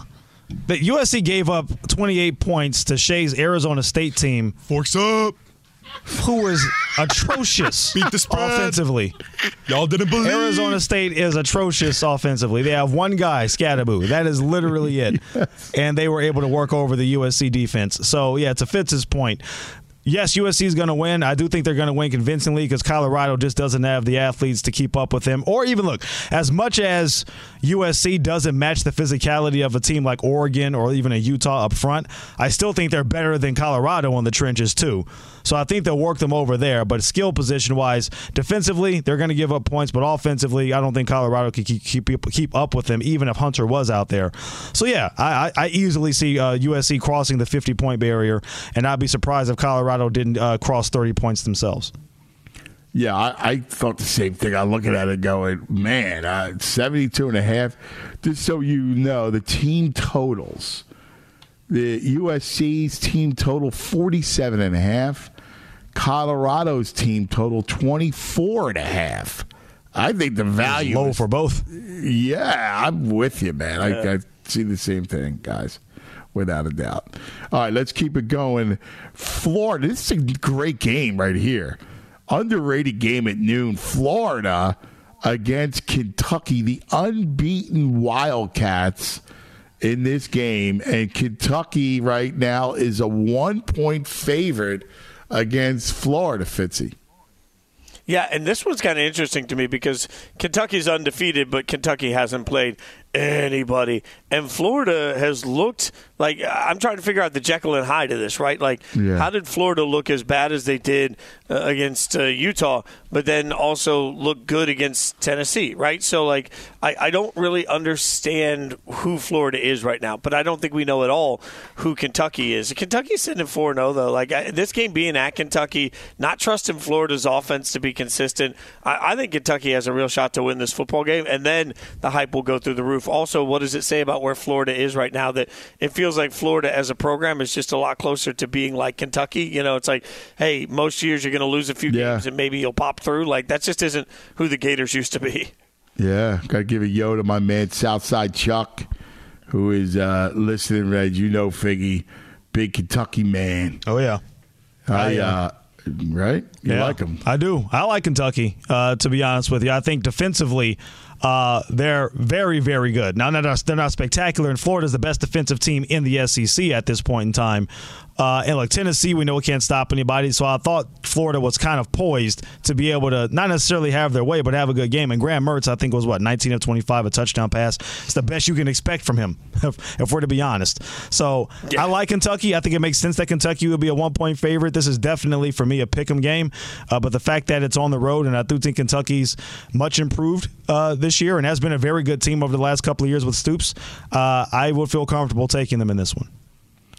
So let's talk about this game, because this game is fascinating.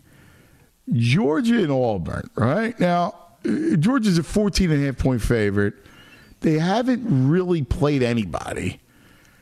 Auburn is interesting. Can Auburn scare Georgia today, is my question to you guys. Fitzy? I don't think so, but I also will say this loudly. That's just because of the benefit of the doubt that I'm giving Georgia, that Georgia's all good, right? Like, because we've seen so little real football from Georgia so far. All we know is who Georgia's been and who we expect Georgia to be and how good the recruits are, right? Like, I don't think we've seen in essentially one half of meaningful football this year anything that has told us anything about Georgia. And I'm not saying that as a cop-out. It's just when you've seen nothing, you have to trust that at some point they're going to come together and it will be fine. But I don't know, man. Like, at some point, the one thing that's interesting to me about Georgia is that they could be great, but they have absolutely no wiggle room. Like, if their schedule is so soft this year, if they lose a single one of these games, they'll plummet. They won't be able to get back up. So I think they have to come up with intensity from the outset. And this just feels like the sort of game where maybe Georgia finally shows us they are the number one team in the country. I just think it's a joke right now that a team that hasn't played anybody and has played one half of good football is the number one team in the country. But they are, because we all know how good Georgia can be. Well, and it's funny because Auburn has played even less, right? Like their two big wins. Look at their 3 wins. The UMass, Cal, who stinks, and they won 14-10. Samford, and then they get smacked by A&M. So, like, Auburn has played even less than Georgia. I just wonder, Figgy, could this be a weird kind of sneaky scare? I don't think they lose, but can they get scared? Auburn is atrocious. I watched the start to finish that Cal-Auburn game, and that game set football back 45 years. Woody Hayes is like, what the hell are we doing out here with that game? Texas A&M with a backup quarterback in Max Johnson. Yes, I know he has starting experience with LSU, but still lit them up. Yeah. Their quarterback play is terrible.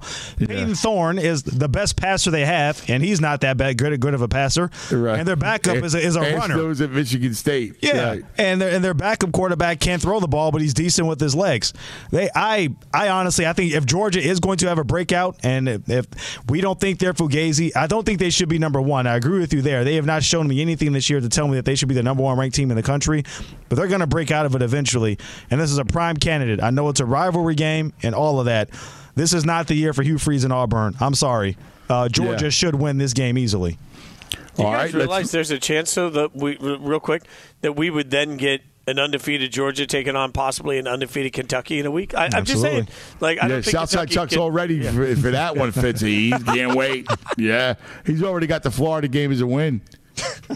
I like it. Look at that. All right, we got to take a quick timeout, but I want to go through the rest of these games. They're fun games.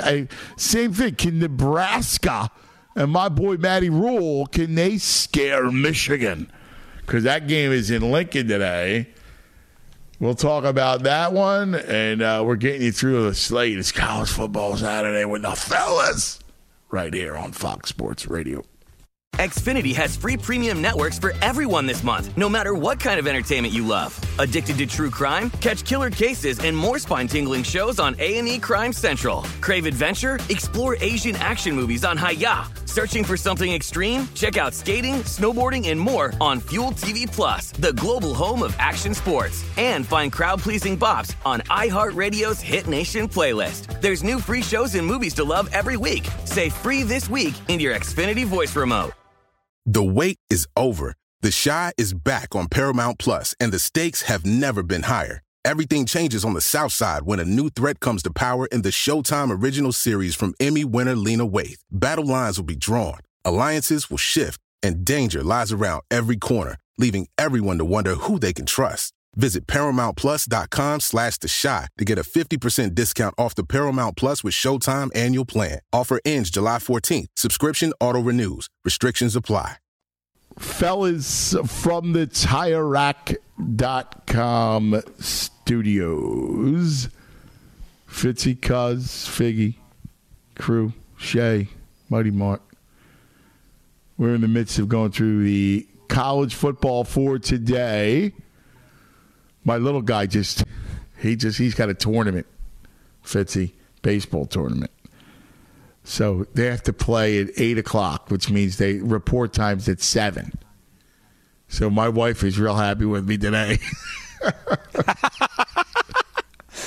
Oh, so what does that mean for his day then? Like he's got to report at 7, which is soon, and then he's playing at 8, and then it goes all day. Is that how that works? Yeah. So they play at 8, and then they play at 11:15. So my day this is my day. When my wife will come home after the first game, I'll go see the 11:15 game. Then I'll bring his football equipment because he has a football game at 2 o'clock.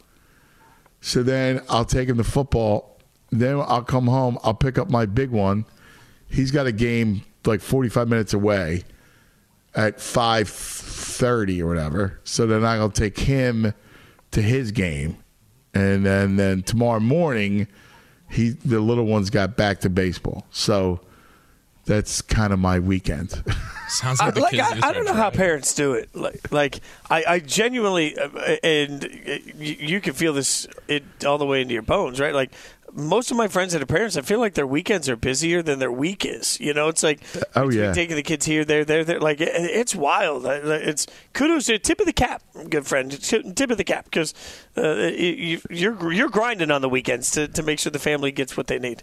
Yeah, well, and listen, part of it's me. Like, I'm the one going, yeah, he should play full ball and football. Like, like part of it's my fault because I can imagine when I was that age, I wanted to do everything, right?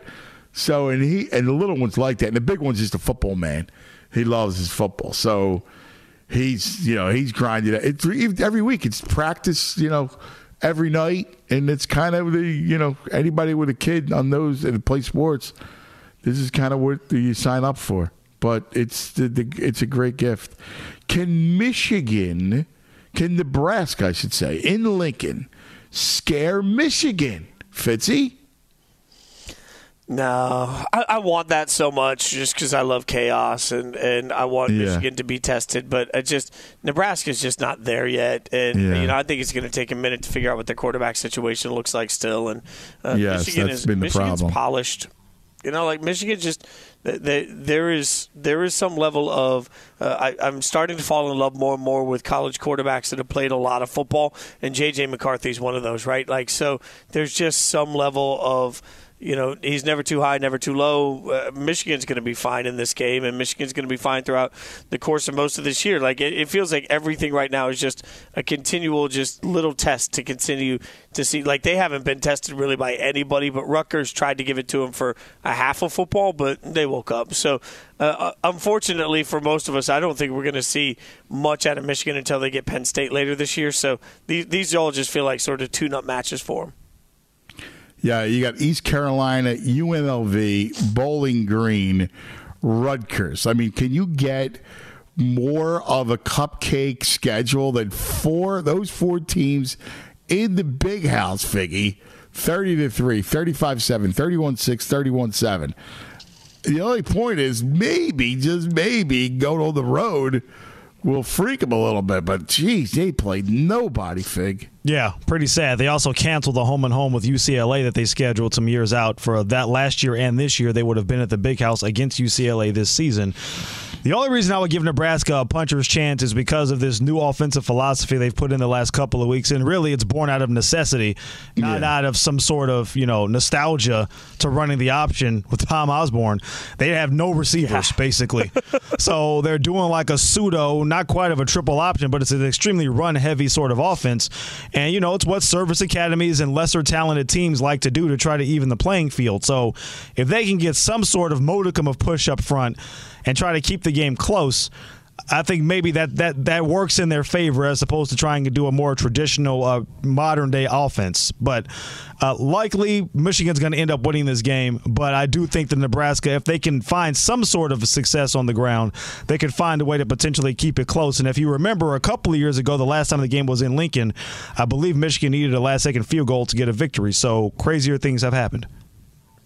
Yeah, and the other thing, Fitzy, is to bring up the Fig's point. Look, Matt Rule's a good coach, and this is the kind of game that he thrives in. Like, he may not win it, but he could scare you because he can shorten the game, and it's a big crowd. Crowd will go nuts. You were talking about being at Lincoln. Yeah, no, you're right. The crowd is a huge factor, and I think the only hard part is what Figgy was talking about with their offense works against Louisiana Tech. It doesn't work against a team with Michigan that has some guys on the defensive side of the ball that can fly, right? So, but this is where the key is: can you hold the ball? Can you hold the possessions early? Can you try and get the crowd into it? They could keep it close that way. Yeah, that's the only way that I kind of see this thing playing out. But I can honestly see Michigan running them off the field. I'm just saying if Nebraska has a chance, that would be the way to do it. Take the air out of the ball. Michigan is an 18-point favorite. Amazing that Michigan's a bigger favorite than Georgia over Auburn, which is amazing. All right, fellas, big hour coming up next. Don't go anywhere right here on Fox. All right, that's us. Good morning, good morning, good morning, good morning, everybody. Jason Fitz, I'm Anthony Gargano, coming to you live from the TireRack.com studios. That's right, TireRack.com. We're going to help you get there. An unmatched selection, fast, free shipping, free road hazard protection, over 10,000 recommended installers. TireRack.com, the way tire buying should be. And we're brought to you by Discover. At the end of your first year, Discover credit cards automatically double all the cash back that you've earned. That's right. Everything you've earned doubled.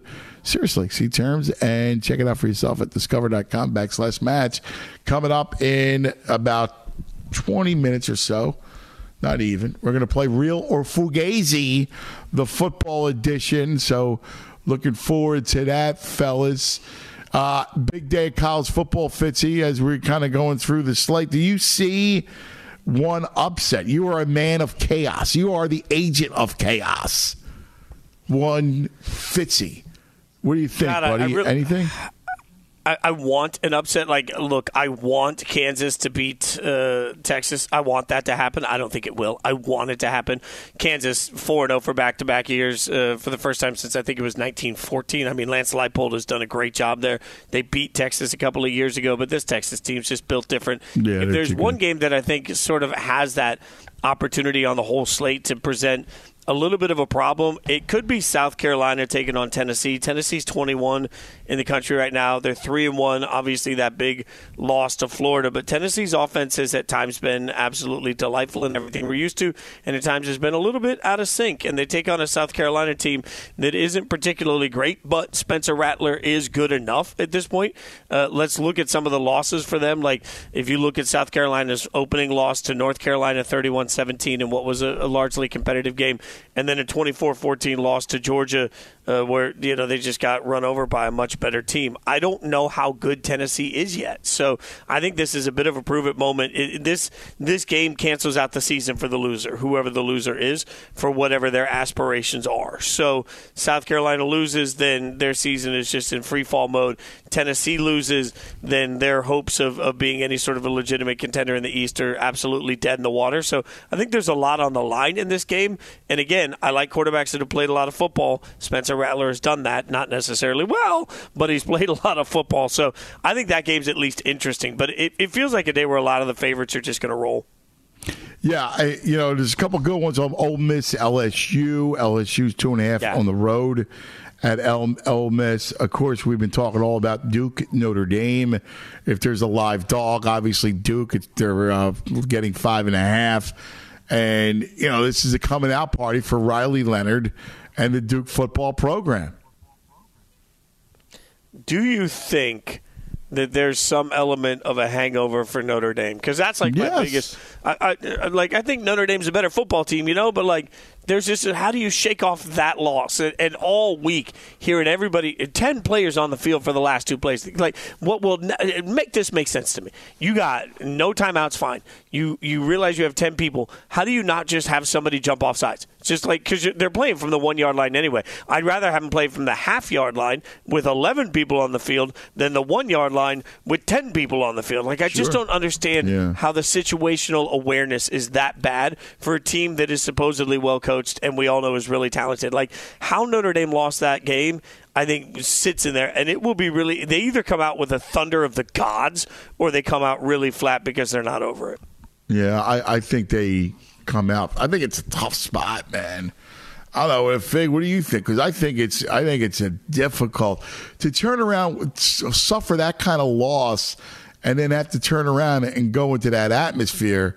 That's tough to shake it off. I thought it was going to be a tough matchup for them, regardless of what happened this past week against Ohio State, because you're playing against a really good, tough experience. This is an old Duke team with Mike Elko, who knows Notre Dame. He knows Sam Hartman because he recruited him when he was at Wake Forest. Yes, he did. All this stuff kind of lines up for Duke to have a measure of success against Notre Dame to begin with, and I just think it's going to be tough. You're only human. You're knocking on the door of being able to pick up such a big win over a quality opponent like Ohio State to let it slip through your fingers in the final seconds.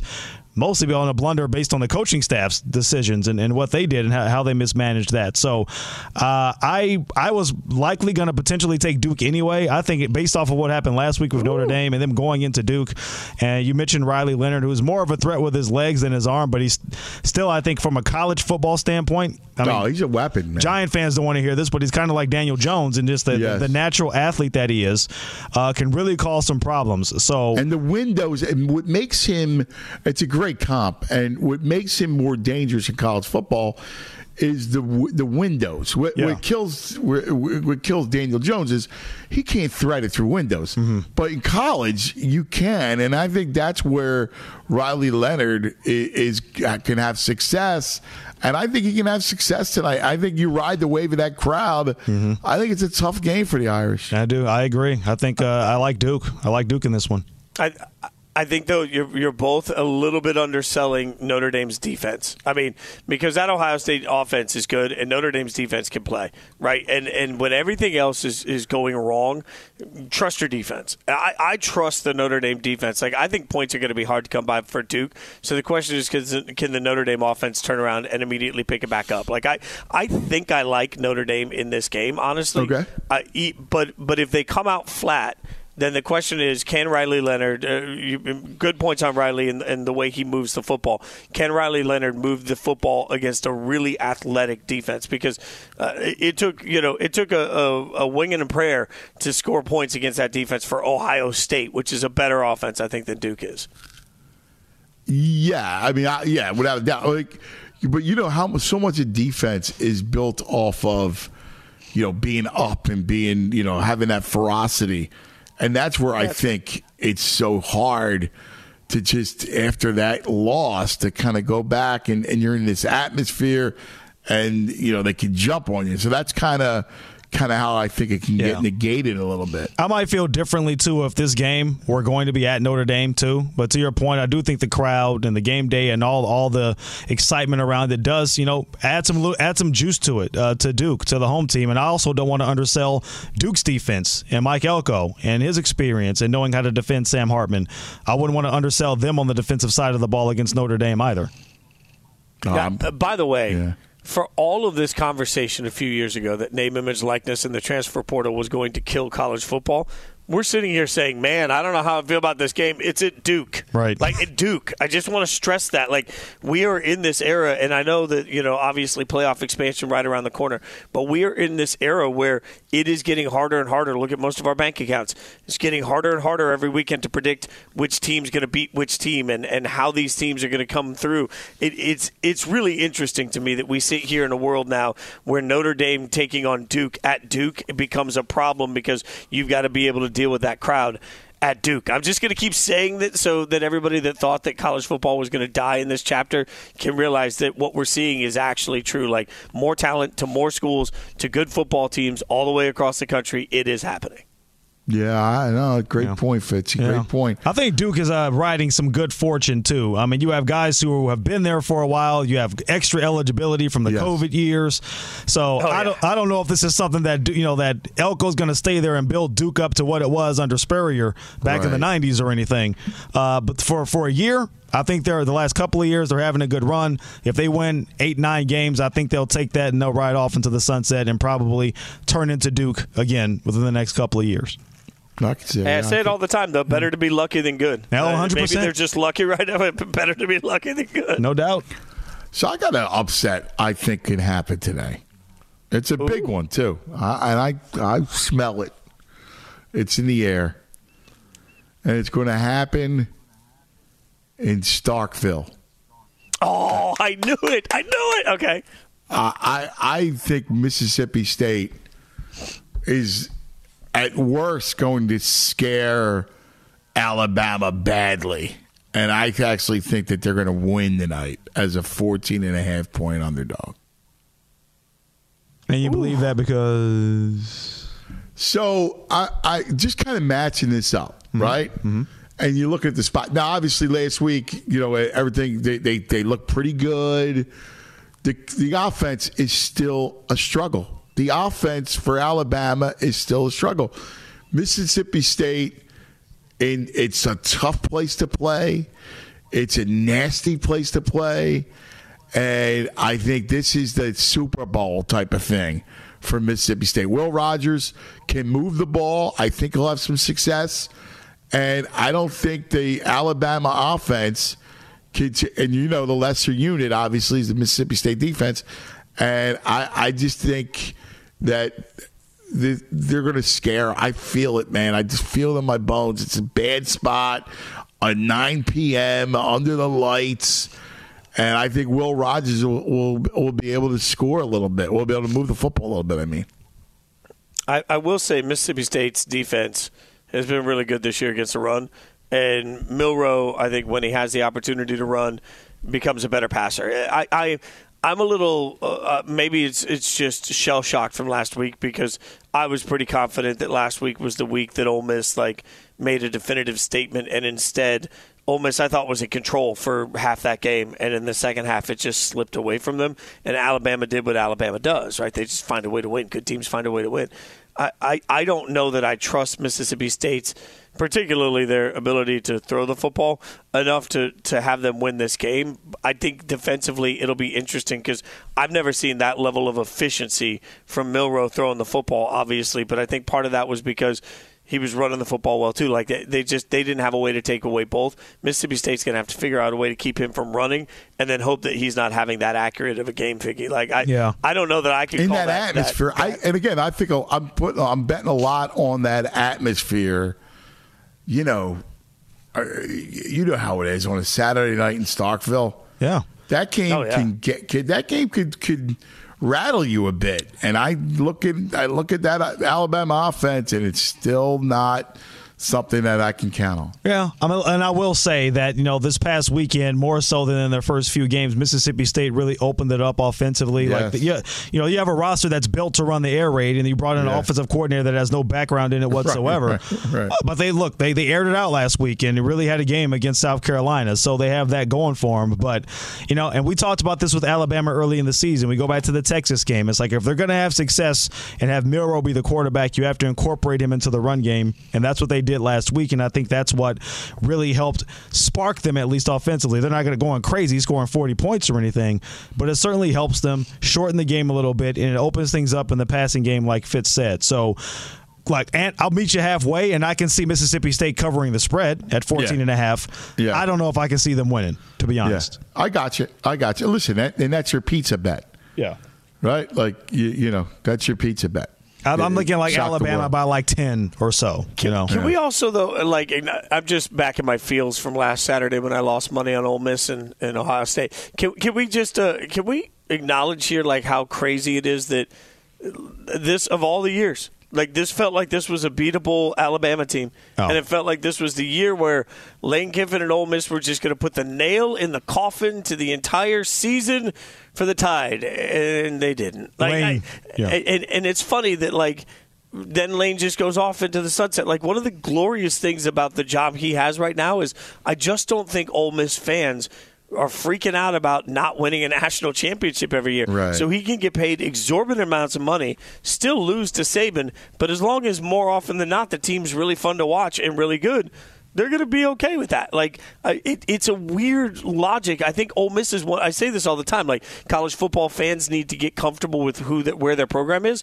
Ole Miss fans might be too comfortable with the fact that it's we might lose 4 games a year. We'll never beat Bama, but hey, it's fun. It's just weird to me that Kiffin loses that game and it wasn't yelling and screaming and nobody going apoplectic. It's so opposite of what the SEC usually is.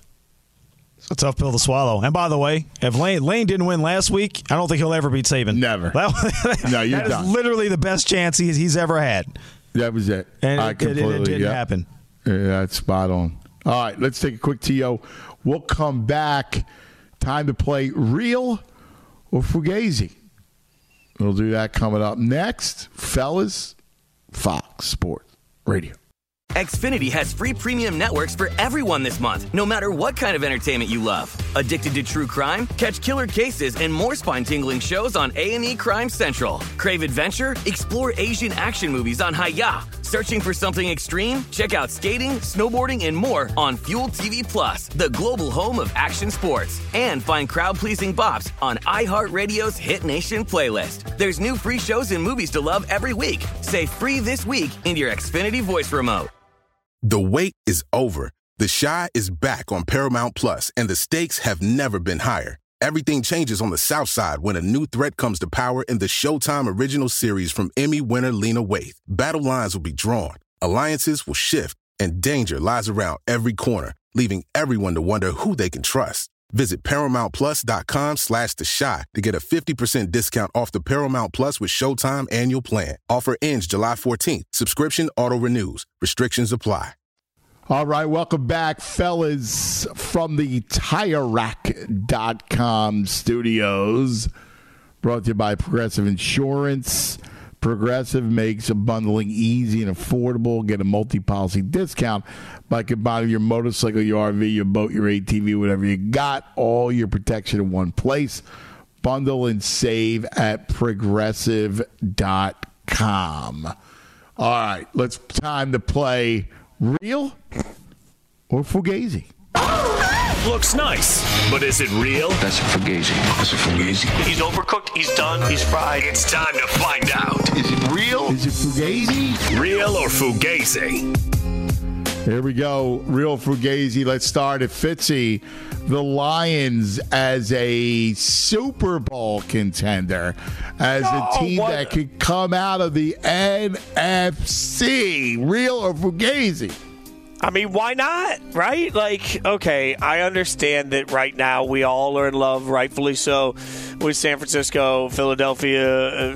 The Cowboys, I think, are fine. They just took a week off. Like, it's fine. I get all of that. But why not the Lions right now? I know everybody wants to say what they want to say about Jared Goff, but what else are we looking for from the Lions? The Lions have found their ways to win their games that they've had to win. They've done all of it every way you could have. They have not yet lioned. If we're waiting for them to lion, they haven't done it. And by the way, they have managed to handle every task in front of them. I'm all in on the Lions right now. I think, media sensation coming into the year, I'll buy that. But that doesn't change the fact that they're actually playing really good right now. They get a big win over Green Bay. They also have a significant win, obviously, over Kansas City this year. If we apply the same college football metrics, they are real. Figgy. I will agree and say that they're real, only because the NFC is fairly weak outside of Philadelphia and San Francisco, and we know how fragile things can be when it comes to injuries. Anything can happen in a playoff matchup. Detroit is pretty strong up front on both lines, and I think that's the recipe that you need to be able to compete at a high level. So I'm going to say real. NFL Europe games. Work. Real or Fugazi? Fitzy. This is so Fugazi that it just makes me want to throw up in my mouth. I hate international games. I hate them passionately. I don't mind early start times. I just don't know why we're wasting everybody's effort putting it over in Europe when we could just do it right here. You really want an exhibition series? You want to do something different? Then put it in huge college football markets that don't have the NFL. Make some glorious game happen in Alabama or in Columbus. You just take big markets for college football. Give it to them there. Why we're playing games in London and Germany, I have no idea. Why we're starting games at the crack of dawn on the West Coast, I have no idea. I'm out on every single ounce of the international series, every part of it. Wow. Wow. I love them, too. Wow. All right. Figgy, real or Fugazi, NFL Europe? Fugazi. Oh, I mean, correct me if I'm wrong, Fitz. It's called the National Football League, right? It's not the International Football League. Last time I checked. So why, again, are we trying to cater to Mexico City and Germany? I know why. It's all about the money. Give me some more money in my pockets because God knows the NFL doesn't print enough as it is. You don't need to go over to Wembley Stadium and go to Germany and go to Australia and go to who cares? None of us do. I don't want to have to wake up at 6:30 in the morning to watch a football game, to be honest with you. I don't. Can I tell you how mad I'd be to, if I was lucky enough to be living in Vegas right now and I had season tickets to my beloved Raiders, and then the schedule comes out and they're like, by the way, we're going to take one of your home games and we're going to put it in Germany. Okay, you're already charging me a buttload to get these tickets in the first place, and now you want me as a season ticket holder to suddenly decide to go on a family vacation to Europe for that? Yeah. Of all the reasons to have to, you want me to spend that extra money? No, it's a disservice to the fans. Yeah, unless you're paying for my plane ticket and get me some schnitzel or something, I'm not in. I'm out. You're going to have to take care of your own schnitzel right here. Schnitzel, baby. By the way, I had schnitzel in Germany. It's overrated. Oh, really? Yes. Wow. That's I've never been to Germany. Germany's beautiful, man. Really? It absolutely is. I'm dying to go. It was stunning to me, and it's incredible. Some of the churches in Germany are absolutely gorgeous, and I found out when we were over there on tour one time, I was asking why, because so much of the whole old historic churches are still up, and I didn't understand that, having gone through, the world wars, obviously, over there. And it was pointed out to me. I did not know this by our guide. They said that, because the churches were the tallest buildings in many of the cities, they kept the churches up because that's how the fighter pilots navigated through the area. So even through bombings and everything that happened over there, they wouldn't bomb the churches, not for religious reasons, but because they needed those guides in the streets. Yeah. So you still have these old churches up. It's phenomenal. It's Cologne, Germany is one of the most beautiful places I've ever been to. Yeah, I heard it's beautiful. What about the pretzels? The beer and the pretzels? No? It's Oktoberfest. The beer's a little warm for me. The whole room room temp beer, like, and again, the differences between the two of us, like, Cousin's a beer guy. Me, Fitzy's coming in with the espresso martini. Like, I'm just gonna admit it. I'm a little soft. I see his pinky's in the air right now, by the way. Yeah, it's like all my exes. Oh, yeah. if my drink order doesn't make, like, if you walk up to me the second time we're out at the bar and you're like, I'm going to the bar, you need a round, the second time you ain't even ordering for me because you're like, no, I'm not ordering that. Whatever it is, like, I'm that guy that'll be like, can I get a splash of cherry juice in there? Like, I'm such a child. All right, real or fugazi? The Dolphins 70 burger, the power rankings are clearly head and shoulders the biggest Super Bowl favorite right now as we go to week 4. So I'm going to say that is fugazi, even though if I was doing power rankings, I would put Miami at number 1. There's no doubt about that. But when you say clearly, man, that means on any given Sunday, I got to bet, and I think this Sunday is going to be such a huge matchup, right? Buffalo, given their opportunity to show who they are in this game, too. But also, I know we're just tired of Mahomes, and I know we're tired of the Chiefs, but I can't tell you right now that on a neutral field, I would pick Miami above Kansas City. Like, all things being equal, Miami has better weapons. I know that. And as well as Tua has played, and as great as that story is, there's still a Mahomes on the other side. So I think that right now they're the best team in the league. Are they clearly the Super Bowl favorite? No, they're one of, to me. Yeah, 100% agree. I'd say fugazi. Right now, they're spectacular, and they're scoring a lot of points, and they're amazing. We're also 3 games into the regular season. I'm not ready to anoint them as the favorites when you still have Patrick Mahomes on the other side. And look, you still have Josh Allen on the other side, who they have to play this weekend. And I'm not convinced that they're going to necessarily beat Buffalo this weekend, to be honest with you, even with injuries in their secondary. So you got to give me a little bit more time to see Miami before I can anoint them as the favorite to come out of the AFC after 3 games. Agree with that one. Hey, Fig, while we got you, hit us with some trending. All right, we'll start with some Major League Baseball. Just a couple of days remaining in the regular season and still some wild card spots up for grabs. Matter of fact, in the American League West still up for grabs. You had Seattle getting a victory, hitting 3 home runs, including a grand slam and an 8-0 win over the Rangers. Houston getting a good start from Jose Urquidy and a victory at Arizona. So Texas, and now just a 1-game lead over Houston atop the American League West. Seattle is 2 games back in that division. In the National League, Marlins overcame a late 3-0 deficit to beat the Pirates 4-3. They have a 1.5 game lead over the Cubs and Reds for the final wild card spot. Cincinnati blasted St. Louis 19-2. The Cubs lost to the Brewers in extra innings. In golf, all of today's foursome matchups are in the books at the Ryder Cup. Europe up 9.5 points to 2.5 points as the afternoon 4-ball session is underway. And in college football, 19th ranked Oregon State allowed just 57 yards rushing in a 21-7 upset victory over number 10 Utah. BYU with a 35-17 victory over Cincinnati. Louisiana Tech and Louisville with victories as well. Back to the fellas. All right. Fellas, brought to you by Progressive Insurance. Progressive makes bundling easy and affordable. Get a multi-policy discount by combining your motorcycle, your RV, your boat, your ATV, whatever you got. All your protection in one place. Bundle and save. Progressive.com. Back to Real Fugazi. All right, let's keep it going. Let me ask you this one, my fellas. The Travis Kelce and, of course, with all the Swifties, whatever it is, the biggest overblown story in sports, make Taylor Swift and the NFL go away. That should never exist. Real. Yeah, that's real. That's real. I can't say this loud enough because, like, think about this. I'm just going to rewrite the headline for you. This. You were a writer. I'll rewrite the headline for a second. Really famous rich pop star sits in suite for football game. That's all it is.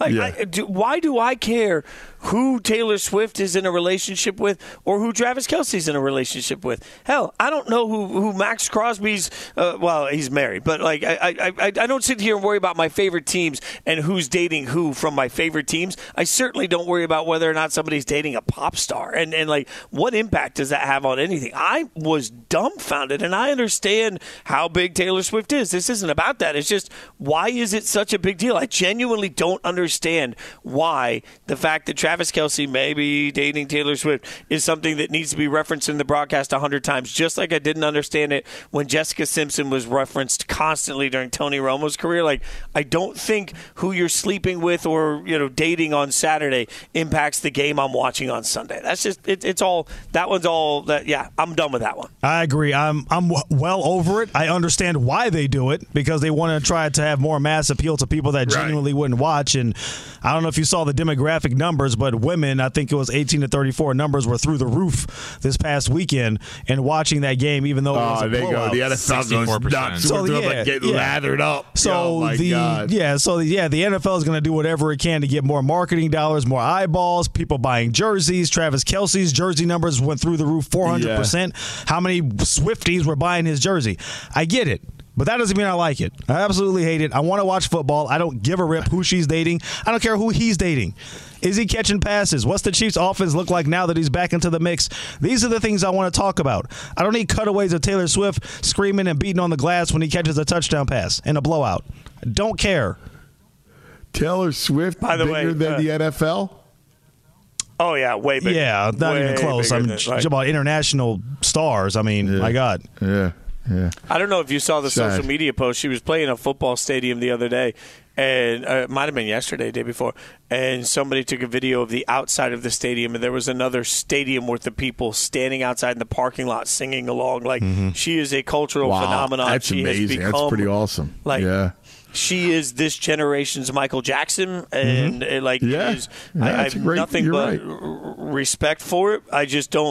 I don't really, as a Raiders fan, I don't know what Taylor Swift and Kelce will do, how it impacts any time that the Raiders play the Chiefs this year, right? So, there's a line on it. I think it's interesting for 1 second on the broadcast, but I am absolutely dreading having to sit there and listen to it over and over and over again in the next game. And for sideline reporters to ask questions about Patrick Mahomes about it, I was like, what are we doing? I know. Seriously? I know. It turned it into like a half a mock. It really did. By the way, though, the biggest lock was Kelce to score a touchdown. Right. They were going to make that happen, right? Right. All right. Let's let me give you this one. Real or Fugazi? Damian Lillard, Giannis, the greatest duo since LeBron and Wade. What do you got, Fitzy? Is it recency bias if I say real? God, that feels real. This just feels like one of those moments, and I'm not sure that a dynamic duo is enough anymore in the world, but this feels like one of those dynamic duos that, because they complement each other so well in what they're capable of doing, and because of what it takes off of Giannis and requirement, I'm going to say that's real. I'm going to say that that's real, and I think this is a landmark moment because we have to remember that the Bucks are being wildly aggressive because that's been demanded of them. In the new NBA, you have to make sure that your stars understand that they are stars and that they have a voice and that you're doing everything you can to build the team around them. Like it or not, that's where modern NBA culture is. Giannis has made it clear for months that he wanted to see aggressiveness from them, so they went out and they aggressively acquired the one player that nobody thought they could and the best player that anybody could acquire this year. Let's not get it twisted. There was no better acquisition that any team could have made this year than Dame, and they did that. So I just don't think you can hype this enough for what it means for Milwaukee, because I also think it helps them cement when they walk back in the room with Giannis and they say, hey, how we feeling? Now he's going to say with that incredible accent, he's going to say, we're feeling great. And it's like it's going to be perfect for them moving forward. So, I'm going to say that's real. Though I don't disagree with anything that you said there, I will put another duo ahead of them since LeBron and Wade, and it probably gets overshadowed because they're probably seen more as a collective. But Steph Curry and Kevin Durant had something pretty special in Golden State. And it kind of gets overblown by the fact that there's still Klay Thompson and you had Draymond Green and the Golden State Warriors. But, I mean, these are literally two of the greatest scorers in the history of the sport playing together at the same time. And breaking records and sweeping finals and just doing amazing things. So I would probably put that duo above this duo. I'm not going to say this duo is a distant second, but I mean, to accomplish what they accomplished in a short run, and even with Kevin Durant getting injured in the finals, the last go around, they still could have potentially won had Klay not gotten injured. But I would probably put that duo slightly above this one, but not by much. I don't disagree with that, honestly. And the funny thing is, as we're talking about current duos, let's just acknowledge that Jokic and Murray are probably kind of mad they're not even in these conversations. Right. Like, I mean, let's just be honest here. Like, they've done everything that could be asked of them, but man, something feels special right now with this one. All right, you're right about that. All right, let me ask you this, guys: the Cowboys showed you that they are still the Cowboys. Just when you think that they're a Super Bowl contender, they show you they are not. Real or Fugazi, Fitzy? God, I feel like Peter Griffin right now, stubbing my toe. I think... Nice reference. I think I'm going to go... Thank you. I'm going to go Fugazi. Here's the thing, because you got to help me with this one. Here's where I'm conflicted. I don't think one game should be the overall arching statement for everything. But the way they got out physical by they just got smacked in the mouth. That's a bad team. Both sides. Yes. And I get at some point, hey, we thought we were playing the Cardinals. We didn't really show up. Okay, I'll buy that sometimes. But the Cardinals have played above the expectation every single week. And also, wake up. At some point in the game, wake up. And when you get run over that way, not by trick runs, not by trick plays, but you just get flat out run on the line of scrimmage that way, I don't know, man. It definitely shook my confidence in the Cowboys to be a Super Bowl contender, just because in a copycat league, is everybody not looking at it and saying, well, man, if the Cardinals could do that, we should certainly be able to do that too. I'm stunned by the way the Cardinals controlled the line of scrimmage. So I guess I'm going to say it's real that changes the way I feel about them for the Super Bowl. It doesn't necessarily change the way that I feel. First, I didn't think that they were going to be much of a Super Bowl contender anyway, so I'll preface it with that. Oh. But I'll also say that it proves to me that they are an NFL team, and these sort of things happen. And by the way, as bad as Arizona is, and as much as we made fun of them coming into the season, they could easily be 3-0 right now. They had Washington on the ropes. They had a huge lead against the Giants. Now, you can say they're not that good because they blew the lead to the Giants. I understand it. But I know you're not the biggest fan of Jonathan Gannon, but props to him for getting that team who's not that talented to play as hard as they've played, at least so far in the season. We'll see how things end up. So I don't think it's an indictment against the Cowboys that happened to them last week, because I think that just happens throughout the course of a 17-game NFL season to most teams that are not, say, Kansas City or whomever else. But that's just going to happen to the majority of the teams. You're going to have a stinker here or there. So it doesn't shake my confidence in them. I thought that they were probably compete for the division, make the postseason, maybe win a game, but not much better than that. So I never thought they were a Super Bowl contender to begin with.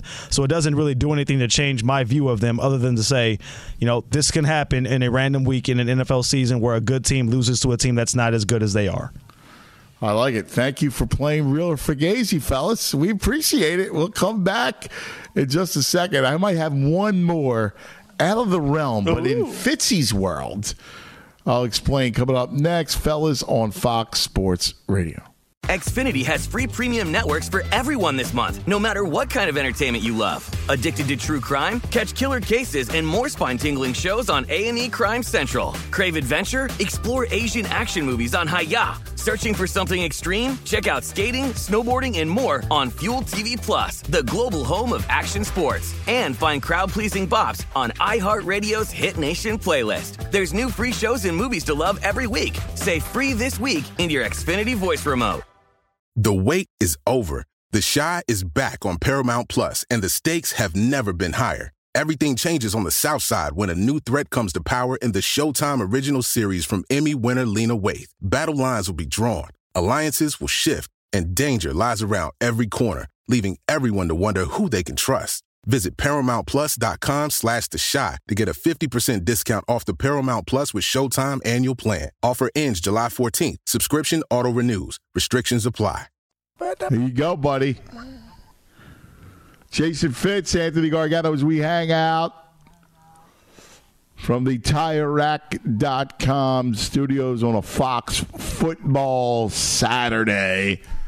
I had one more leftover real fugazi. Let me throw it at you and get a little discussion, because you unveiled something to us earlier in the show, which is you do it up for Halloween like no other. Like, you are the house. Every neighborhood, every region has a house that goes, like, does it up, man, in a big way. And everybody's got to go check it out. And you are that house for Halloween. There's Christmas houses. There's all kinds of stuff. You have the Halloween house, which is pretty cool, man. I think that's awesome. I got to take the pilgrimage. Let's go. I mean, it's all. So the root of it was years and years ago when I lived in Nashville at the time, and I lived in a pretty rough neighborhood. And started putting a little stuff out in the yard, and I realized a bunch of the kids in that neighborhood had never been to a haunted house. So I started to open my house up, and I would have my friends come over, and they would be in every room scaring kids, and they'd have to go through the whole haunted house to get their candy. And so then I just it grew from there. It went from this like, hey, and before you knew it, you had 100 trick-or-treaters, and then a couple hundred trick-or-treaters, and then it was too much for the inside. And so as I've moved every place I've ever moved, it's taken 15-20 years to accumulate the amount of things that you have, and it's become sort of that thing. So I've always looked at it as an opportunity to, like I said, on the weekends, you got friends coming over and they replace the mannequins with real people. You scare people, like you go out there, you're having a good time. But the main goal on that is just to give everybody the chance to have a fun Halloween scare, no matter your economic condition and no matter what you're going through. You can like, maybe you can't go to some big theme park, but you can come hang out and walk through the lawn. So, I think it was born out of that altruistic sense. Oh man, sheds and attics and everything, and basements and everything. Like I mean, multiple sheds. It takes multiple sheds to do it. There's no doubt about that. And then mannequins, you can take mannequins apart pretty easy, so they store better than you think.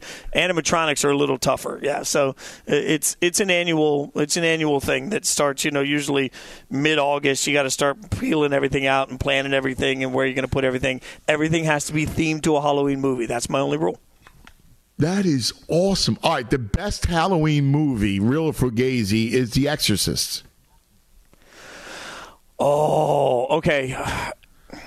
I would. That's fugazi. I think the best This is a sort of a weird take. I think Scream is the best written Halloween movie ever, because it's the only movie of its kind that I've ever gone through that I never had any idea who I was scared of. I just knew I was scared out of my mind, and the twist at the end of having two killers was something I'd never seen before. So for me, Scream stands out as the best. But Exorcist is the one that crawls under your skin. I don't know if you've seen the preview for the new one, but yes, they played dude. it last night. I was talking about it. Figgy, how about I was talking about that a few weeks ago? You were? Or over the summer. Yeah. That thing's the two girls freaked me out. Yeah. I saw the preview. I saw the preview. I saw Oppenheimer. Yeah. I'm like, I'm a grown man sitting here scared of a preview. I cannot wait to go. I go see those things opening day, because you got to support the genre. Let's go. Yeah, that's wild. Mighty Mark, I know you got something here. I was telling Shay about a scary movie. It's a TV though. It's because I saw Karen Black. It's the Trilogy of Terror. Oh, wait a second. That's the 3 stories, and correct. Isn't there like a little there's these little gremlins or something? There's a little thing. Oh, I don't want to give it away, but there's that. a thing that terrorizes Karen Black at the last one. Yes, from the 70s. I had to look it up, and I saw the picture, and I was like, oh, I remember that. There's an ornament in her house, and something happens, and it does things. I think that what I love about horror movies is that I can accept each of the different types for what they are. Like The Shining is a much different movie than The Exorcist is a much different movie than Halloween is a much different movie than Scream. Heck, I'm even one of those that I'll sit there in the middle of the summer and pull up Sleepaway Camp or some 80s slasher movie. Just they're terrible, but I love them. It's all about the different vibe of what you're looking for each of them. That's one of the things I like about the genre is that there's so much variety variety in what kind of horror you want. Like, I'm not usually big on torture movies. Like, Saw is the exception to the rule. I wasn't big on, like, Hostel and movies like that. But I'm definitely, like, any of the like the Halloween was Christmas a big deal for me. Nightmare Before Christmas. Nightmare Before Christmas? Come on, that's a Halloween movie. No. That's a Halloween movie. No, that's a Christmas movie to you guys? It's neither. Okay, it's just a movie. Definitely not scary. That's a Halloween movie. Nightmare on Elm Street. That's the one that got me. I was literally afraid to go to sleep. Like, that's the one that would get you. Freddy Krueger, that was the one by far, especially when you see it when you're a child. Yeah. I can't drive by like a park and see like girls on a roundabout without thinking like 1, 2, Freddy's coming for you. Let's go. Let's go. I can't do it. To this day, if that movie's on, I'm continuing to flip the channel. I'm not watching it. I'm over it. I love it. Hey, big betting advice coming up next hour as well, fellas, on Fox. Yes, that's us. Good morning, everybody.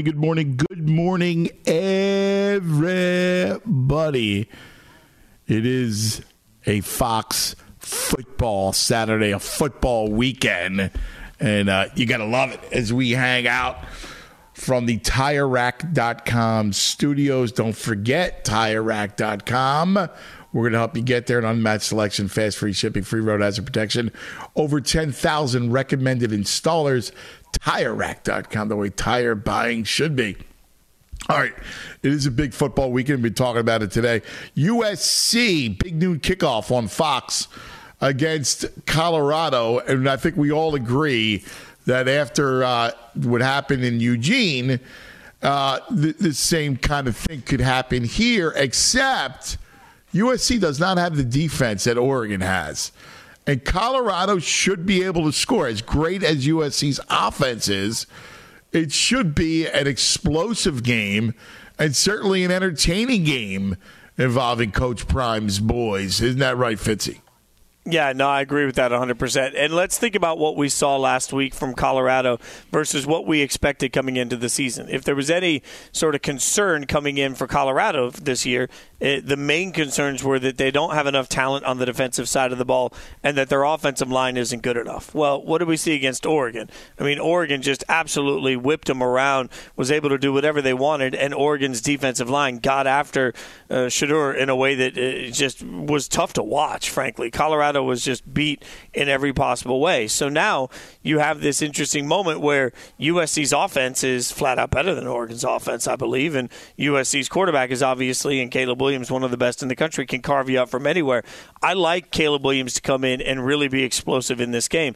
The question is, can Colorado try and they're not going to be able to match them point for point, but can Colorado make this more interesting by scoring more points? And I think the answer to that is actually yes. Like, I think USC wins this game pretty handily, but Colorado should be able to move the ball. If they don't, then we're going to have a different set of concerns moving forward. But USC's got to fix this defense at some point. Like, it's atrocious for a national championship contender to have defense as bad as USC's is right now. Yeah, and Fig, I mean, that's kind of when you look at this thing, you know USC very well. In that, what Fitzy says is right. That's their Achilles heel because their offense is so good, and they just struggle to stop people. Yeah, it really is amazing that this has been really an issue for them going the last 3 years, if we to be honest with you. And look, that held it up last year against Utah. You play quality opponents, you just get pushed around up front. Now, I will say the strength of their defense, if there is one this year, is their defensive line. Going up against one of the weaknesses for Colorado is their offensive line. So if USC is going to make some sort of hay, you would say maybe they can do some make some decisions, or I should say make some action up front and see if they can make a difference there. But I still expect Colorado to be able to come out and put up some points against them. So that's why I don't believe USC is really a true national championship contender, because even if they were to make it past the Pac-12 championship game, make it into the postseason, they're not going to be able to hang with the likes of a Georgia or even a Michigan or even an Ohio State. I don't think they were running a defense like that out there. They get shredded. They're getting shredded by Arizona State, who has one of the worst offenses in the entire country. What are they going to do when they play against offensive elites? Oh, I know, man. I feel you. I think you're spot on there. The other big game on the spotlight takes place tonight, the ABC Saturday night big game, college football, and it's Dateline Durham I mean, Durham, North Carolina is the dateline for the biggest college football game of the day. Notre Dame and Duke, Fitzy. I mean, when you think about it, Duke football is back, at least for the moment. Yeah, the greatest question here is not how Duke handles the moment. It's still, what does Sam Hartman look like? What does Notre Dame look like? I mean, tell me if you didn't see it this way, but, man, I was really stunned to see Hartman feel lost at times in that game. Like, I felt like Hartman was going to be the difference maker, and instead it just felt like there was nothing in sync from the moment. And, you know, I had a buddy point out to me, for all the big games that Hartman has played at Wake, isn't it fair to say, hey, that's different than playing Ohio State at Notre Dame? Like, that just hits different. I get that, but, man, I expect somebody that has played as much college football as Hartman had. I didn't think that we would see a moment in the regular season that was too big for him, and frankly, for the first half of the game particularly, it just felt like he was out of sorts. So he's got to get that fixed quickly against Duke, because we all know this, but when you're going into this sort of an atmosphere and when you're playing at a place that has never hosted game day, that's got all this attention to it, everybody's going to be talking about it. One of the biggest keys you have to accomplish is you have to take the crowd out of the game, which means you have to start fast. And that's why it's so important on the road that your scripted plays when you come in are efficient and get you points, because you've got to find a way to quiet the crowd and quiet the calm. I'm still stunned I'm saying that about Duke, but given the combination of the fact that this is a first for Duke and the combination of the fact that I'm still shook at the money I lost because Sam Hartman looked so bad, I feel you on that. I do, but, you know, part of it is, I mean, Ohio State's defense is good. I mean, you got athletes. Yeah, you're right. You're right. No, that's again, very fair point on that. I just thought that Hartman would be able to rise above that. I mean, you expect a lot out of him. I mean, it's going to be interesting to see, because I do think, as good as the Notre Dame defense is, and it's very good, it showed last week, but I think this is a letdown spot, Figgy. So I could see Duke, you know, all that emotion. I could see them move the ball tonight. I can, especially if and that's why Fitz brings up the fact that getting out to a fast start is so important. Because imagine if it's 3-0 or something at the end of the first quarter and Duke has a lead, and the doubt starts creeping into Notre Dame's minds, and maybe Hartman's not playing well again, and you say, you know, a here we go again situation. It kind of gets away from you, because then it can even leak in from last year, losses to Marshall and games that they weren't supposed to lose.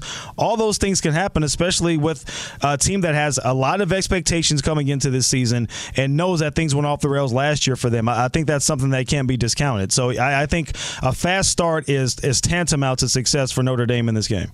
Yes. You know, yeah. Go ahead, Fitzy.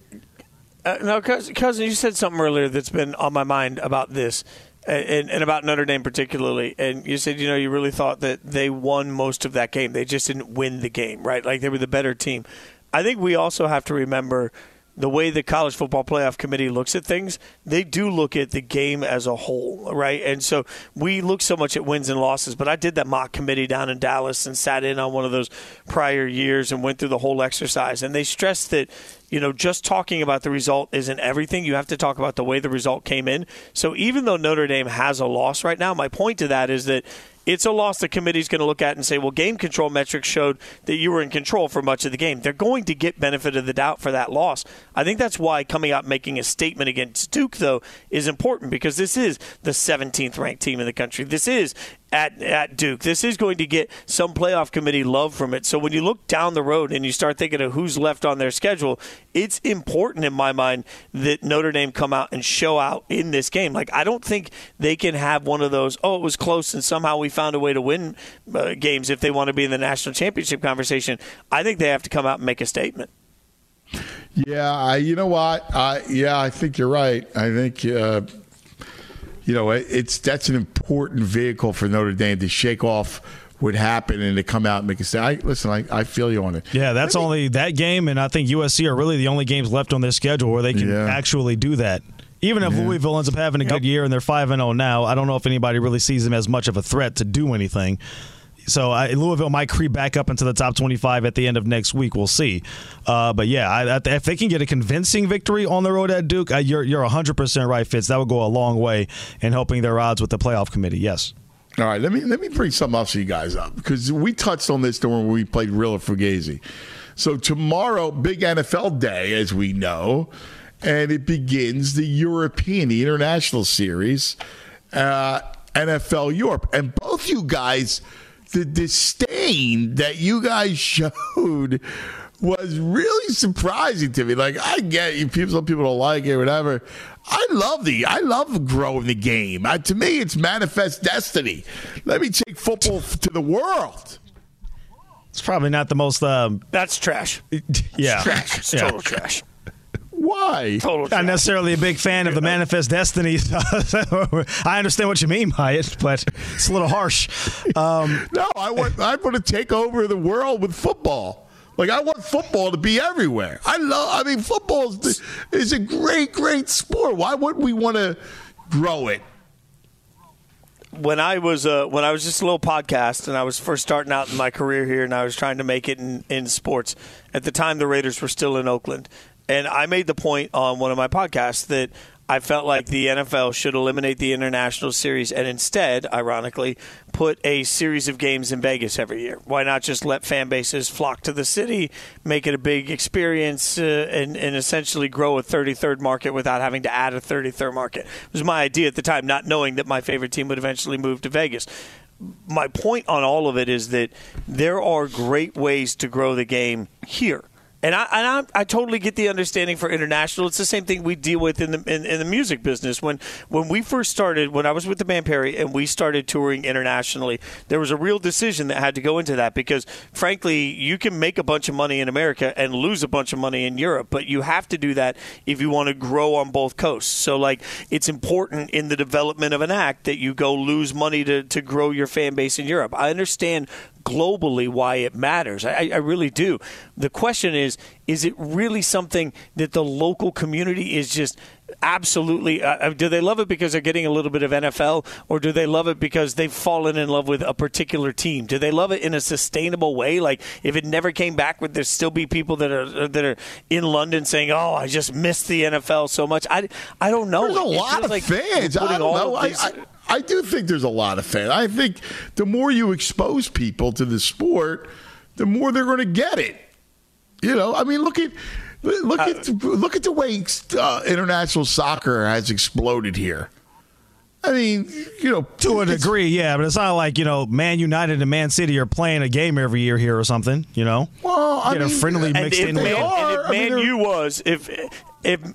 If Man U was playing over here, the loyal people, like the Premier League people over there, would just be freaking out about the fact that we're putting that. Why would we ever put that big game here? It's just the other part of it too. As much as I joked about it earlier, when you buy a season ticket, like it's about your fandom. It's about the memories that come with it. It's about taking your friends and your kids to these games. It's about all of these things. And it's so wildly expensive, especially if you're in a market that also requires a PSL. So now you've spent all this money for a personal seat license and a season ticket. And now they tell you, by the way, we're taking one of your home games away. And if you want it, then you're going to need to fly your family to Germany? Like, that just seems like it's such a slap in the face to the fans that support it every week at home. Yeah, because you know what it is, Fitz? They already got you.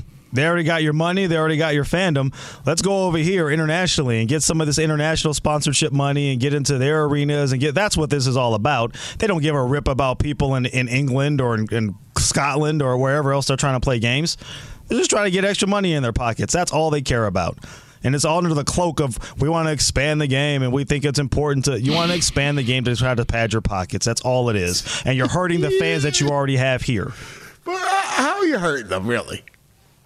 Did Fitz just not explain to you the thousands of dollars that people pay, and you're taking home games away from people? Yeah, but now with the schedule, it's different because you're at 17 games now. All right. Yeah, but you're still losing a home game from somebody. Yeah. Okay, but again, it's not like you had 16, now you have 17, and I could see this. Like, I could see they're gonna then have.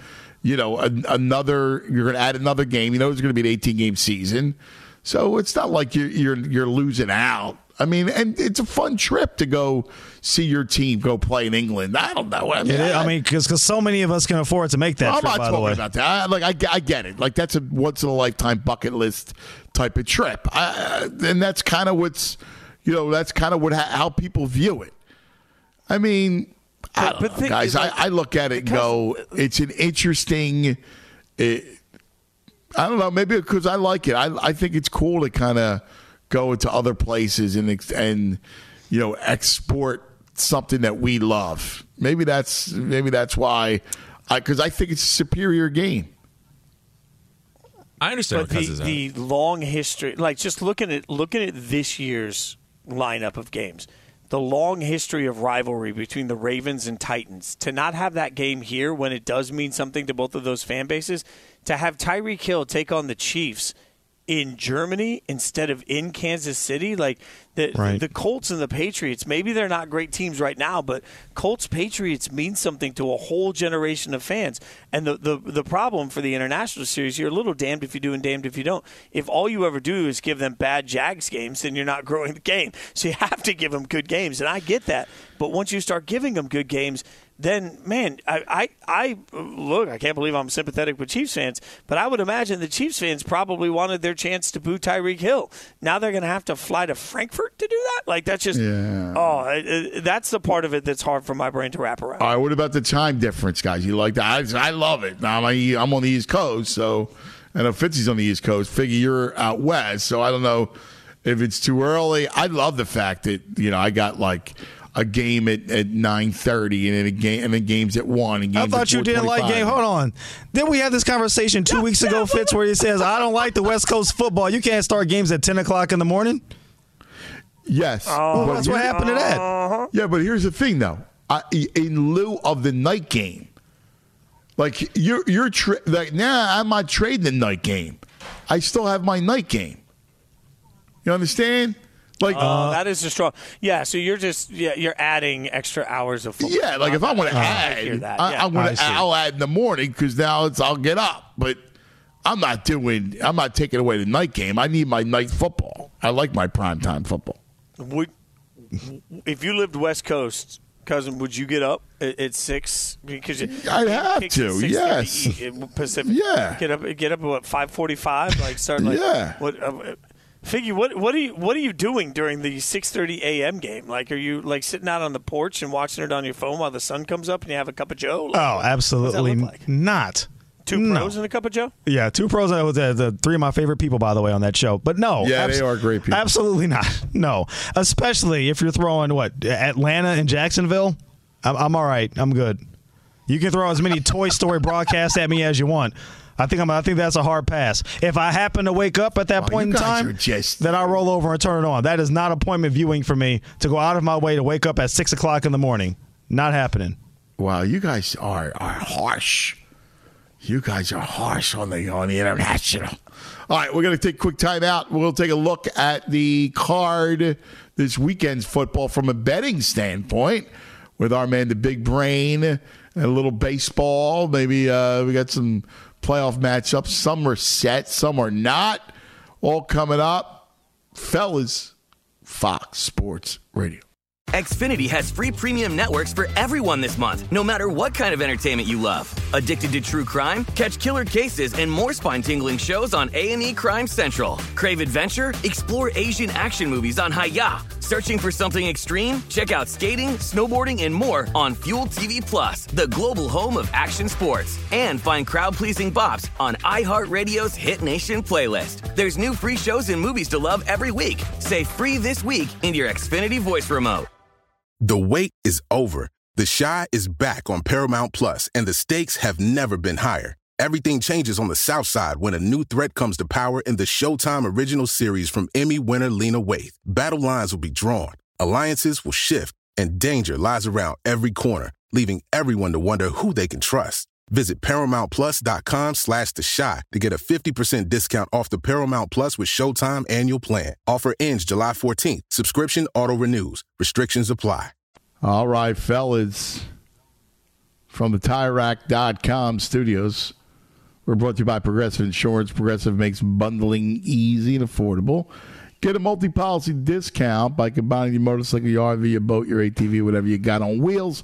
All your protection in one place. Bundle and save at Progressive.com. And as we hang out, fellas, we're going to look at the card from a betting standpoint. And that joins us, the big brain on Brad, our betting analyst, Brad Feinberg. Good morning, Bradley. Good morning, Anthony. How are you today? We're good, buddy. We're good.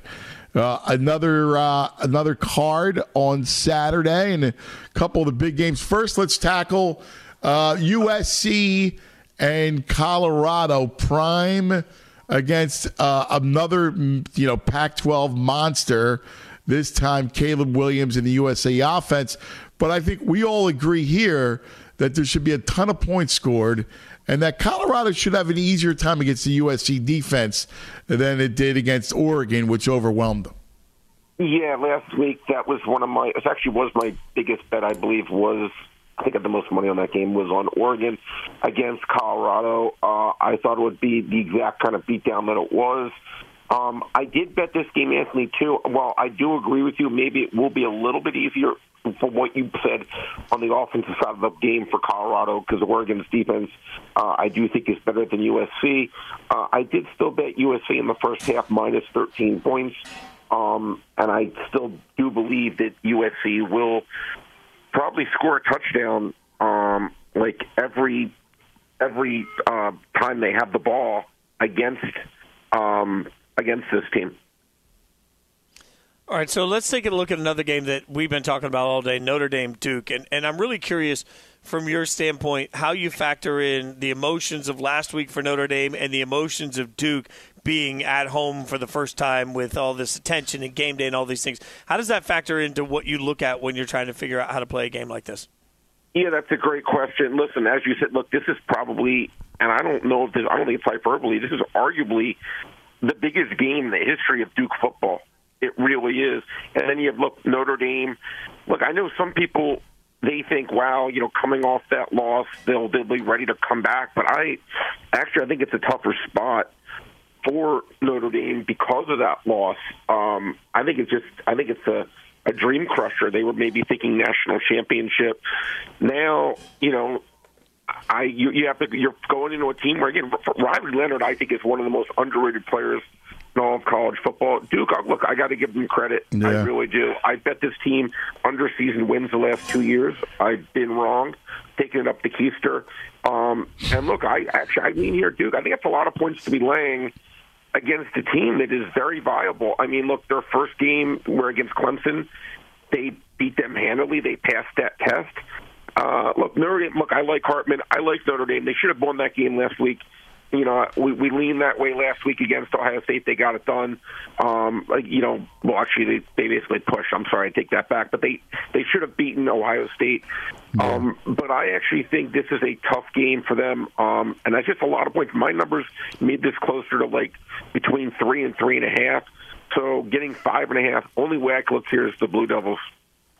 Hey, I love a potential upset spot tonight. And I threw it by the guys. I think Figgy liked it. Fitzy didn't like it. I like Mississippi State against Alabama. And I know they're a big dog, 14.5. I think they cover, and I think they got a chance, a pizza bet, to actually upset them.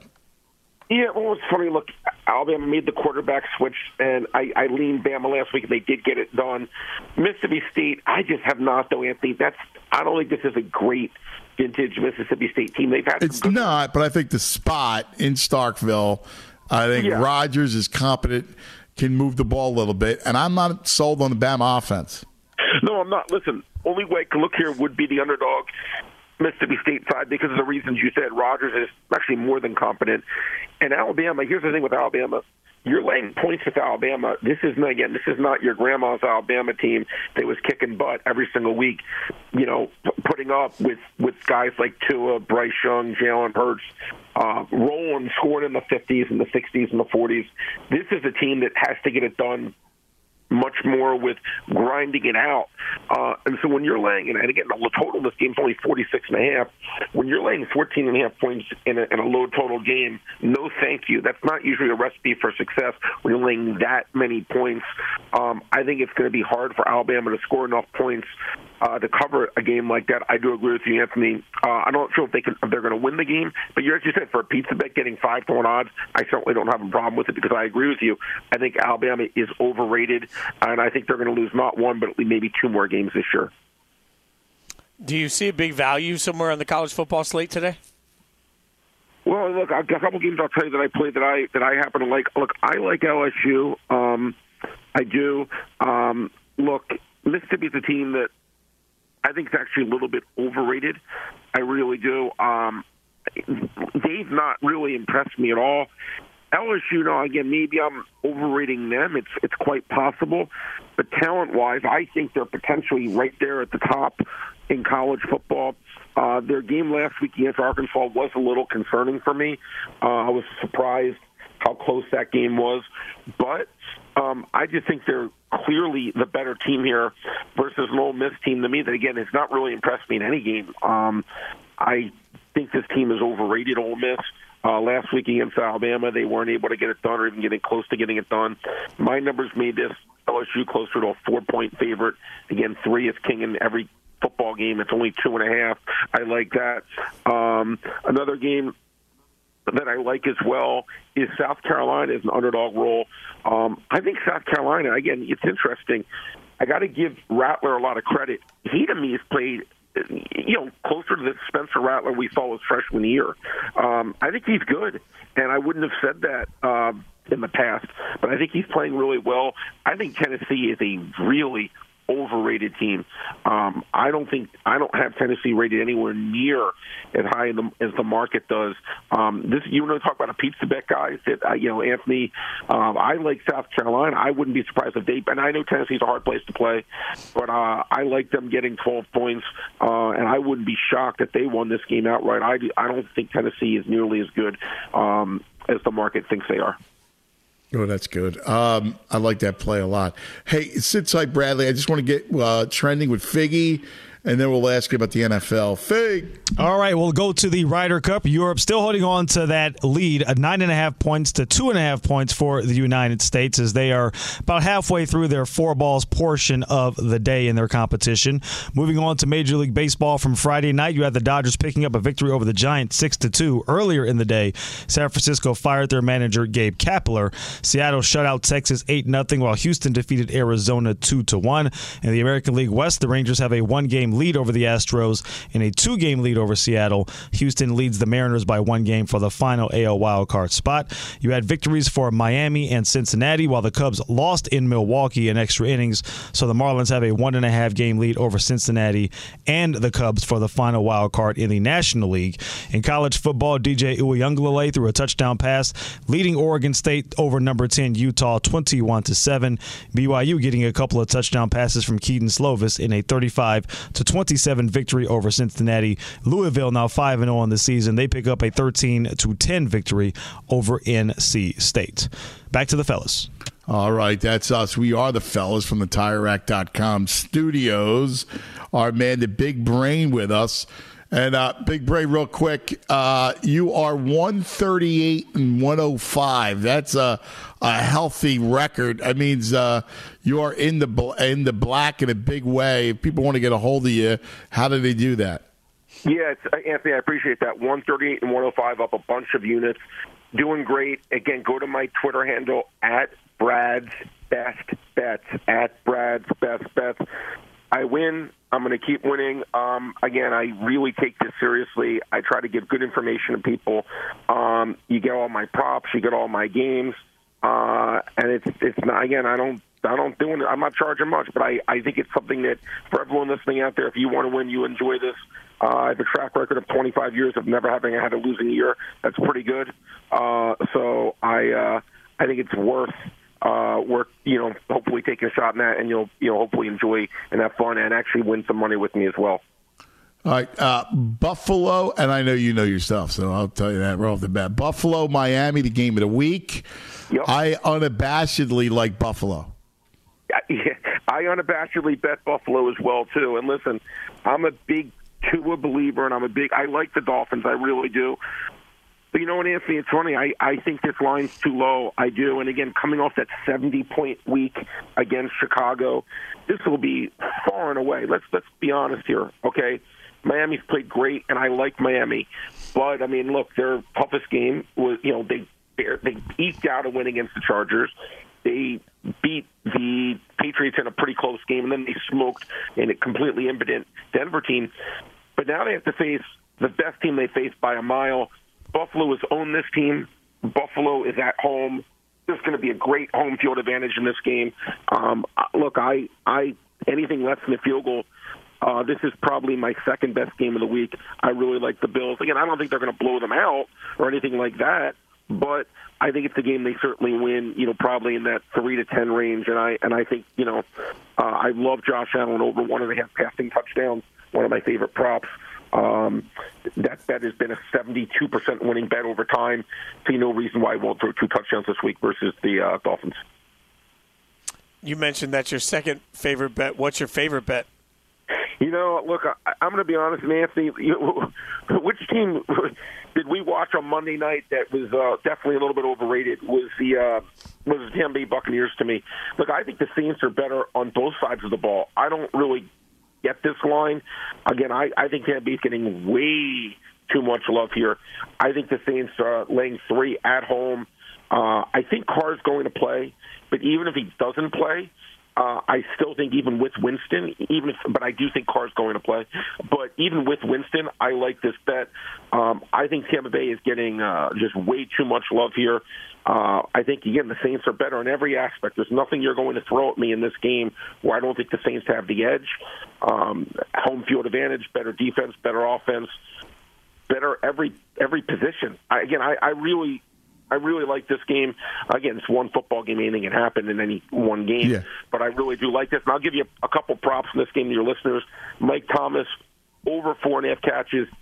Over time, it's a crazy good bet. But even this version of Mike Thomas, this injured version, it's still 11-3 his last 14. And Baker Mayfield, under 14.5 yards rushing. Guys, this bet is won about 77% of the time consistently. Baker Mayfield rarely goes over 14.5 rushing yards. Very rarely do I find a prop bet that has that much edge. Really like I had it last week against the Eagles as well. They're going to keep making Baker Mayfield that high of a rusher. Take his under. All right. Don't forget, football fans, be sure to tune into Fox Sports Radio every Saturday morning beginning at 9 a.m. Eastern, 6 a.m. Pacific. Countdown to kickoff right after us, presented by BetMGM. My man Brian Rich Hornberger.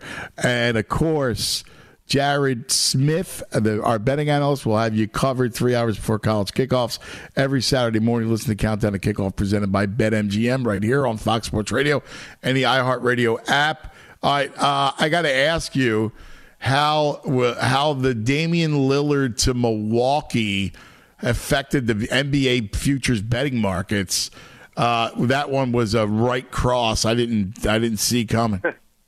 Yeah, it was a right cross for me. Well, it's funny. I had bet against Miami to win the division because I didn't think Lillard was going to go there. So for that part, it was good. But I had a bet on the Cavaliers to win the division, and that took a hit because those odds actually went up. Look, I mean, obviously they improved tremendously in the offensive side of the ball, and they've become the favorite now to win the title. Is it warranted? Look, we'll see. Again, Drew Holiday is probably, Anthony, one of my all-time favorite players in terms of I just think he's a winner. I think he's incredible. I think he's a great defensive player. I think he's a great all-around player. But I have to be fair about it. When I watched the Bucks in the playoffs, they didn't have that other dynamic scorer to help carry them. And in playoff time, having that second dynamite player and maybe a two-man game with him and Giannis can be pretty good. Look, obviously it helps them. It does. Does it make them the favorite? You could certainly argue they deserve to be that, and they are the favorite now. It'll be interesting. Look, the NBA is going to be a great year this year. A lot of huge competition. I think one thing to look at, Anthony, is what team's now going to get Drew Holiday, right? If one of these contenders gets Drew Holiday, again, I think the Bucks improved themselves. Do I think it was drastic? No, I don't. I really don't, because I also think Grayson Allen was a legitimate contributing player for them. Not that you can't replace him, you certainly can. But they also lost Javon Carter defensively, who was good for them last year. Now you take away him and Holiday. Do you think defensively maybe there could be some cracks with the Bucs this year? Yeah, I agree. It was funny. I was talking to somebody, and I was told that there's a lot of bidders for Drew Holiday. Sixers are one of them, but there's a lot of bidders. Hey, Brad, great stuff as always, my brother. You kill it, man. Thank you. I appreciate it, brother. Good luck to everyone out there. Thank you so much, Anthony. All right, there he is, the big brain on Brad. All right, Fitzy, Figgy, Shay, Mighty Mark. We'll come back and wrap it up and have some fun. What are we watching this weekend? What are we doing this weekend? We'll talk about that coming up next. Fellas, Fox Sports Radio. Xfinity has free premium networks for everyone this month, no matter what kind of entertainment you love. Addicted to true crime? Catch killer cases and more spine-tingling shows on A&E Crime Central. Crave adventure? Explore Asian action movies on Hi-Ya. Searching for something extreme? Check out skating, snowboarding, and more on Fuel TV Plus, the global home of action sports. And find crowd-pleasing bops on iHeartRadio's Hit Nation playlist. There's new free shows and movies to love every week. Say free this week in your Xfinity voice remote. The wait is over. The Chi is back on Paramount Plus, and the stakes have never been higher. Everything changes on the South Side when a new threat comes to power in the Showtime original series from Emmy winner Lena Waithe. Battle lines will be drawn, alliances will shift, and danger lies around every corner, leaving everyone to wonder who they can trust. Visit ParamountPlus.com/The Chi to get a 50% discount off the Paramount Plus with Showtime annual plan. Offer ends July 14th. Subscription auto-renews. Restrictions apply. And the left-hander's 3-1 pitch to Crawford. Swinging a well-hit ball down the right field line. This one is gone. Get out the rye bread, Grandma. It is grand salami time. J.P. Crawford with his second grand salami of the season. The rye bread out. I don't know how I feel about that. All I know is that was the play of the day. Yes. Progressive play of the day for the Mariners. Progressive makes things even easier. They're going to help you bundle your home, car insurance together so you can save on both. Learn more at Progressive.com, or you can call 1-800-PROGRESSIVE. Part of me kind of likes the that kind of, corn, but, kind of sweet. Get the rye bread out, Grandma, for the salami. So part of me likes that stuff. And then part of me goes, yeah, it's 2023. I don't know. How about you, Fitzy? Look, I like the joy. This is one of those things. It's kind of like so often when we see the modern phenomenon of megacasts that are all about like personalities. Yeah. It's fine if it's not my favorite team. If it's my favorite team and I want this like glorious moment, I don't want it's not a salami call. Like I just don't want that on my favorite team. Like if I'm watching my favorite team, I don't want all the shtick. Like I'm not going to watch the Toy Story version of a Raiders game, but I'd be intrigued to watch the Toy Story version of a different game. Right. That's the best way. All of the any of the extra fluff that comes with the broadcast and a cute call. I for years I read college football highlights, and I always used to like to say "swiggity swooty, he's going for the booty" every time there was a long touchdown run. And it's one of those things that I realized it's crutch. And finally, one of a producer came to me. He's like, "Hey man, twice a show. That's all you get is twice a show with the swiggity swooty line." And I'm like, "I don't know. It's a thing. It works." So I think sometimes announcers just get bored and they want to do fun. Well, give it to me again. Swiggity swooty, he's going for the booty. That's a touchdown. That's an easy call. It's like a meme of like the penguin that's like going through. If you type it into your phone, you'll see the penguin that's like doing a little dance, and it says "swiggity swooty" going for the booty underneath it. So it means something different, I think, in that landscape than it does. But like booty is a pirate treasure, that you get for scoring the 6 points and a touchdown. That's my logic. I'm not right. I get that now. My brain's wired weird. No, I like it. I do. It's definitely not the first thing I thought of. I'm going to be completely honest with you. So no. Nobody knows, but All right, now time to do what are we watching this weekend? What's really kind of catching our eyes for this weekend and this weekend's card of football and baseball? And Shay, our fine producer, I'm going to start with you, buddy. What are we watching, pal? I'm waking up bright and early at 6:30 a.m. to watch the Falcons take on the Jaguars, baby. Look at you. I love it. You like international football. I love waking up early. Come on. Look at that. See, guys, he's having mimosas. He's got football and mimosas, I haven't slept. Are you kidding me? I'm not waking up. Look at that. Dude, that's why you're a strong football man. No, he's not even going to sleep. It's all show. Like, Shay just now brings out that he's Team International at the end of the show. Didn't have the man, you guys were going in. I couldn't come in at the time. You guys were really passionate about it. I don't want to take away from the passion. Coward. Tell right, you're on the right side of it, brother. Mighty Mark. What are we watching? Mighty Mark, our fine sound engineer. Since the White Sox are out, is it too early to pull for the Orioles? No. I know they're in now, so I'll pull for the Orioles. I love that. I'm so glad you brought that up. I had the Orioles down in my notebook, and I just never got to them. And they are such an incredible story. I love the fact the Orioles winning 100 games, clinching that division, and they're a great story. I agree. I think, Mark, you're spot on, man. Everybody's got to hoist one for the O's. That's beautiful. Can I tell you a Camden Yards story real quick? Yeah. In high school. Sure. At Camden, they just opened up the new Camden Yards, and I was down there, went to high school not far from Baltimore for a couple of years.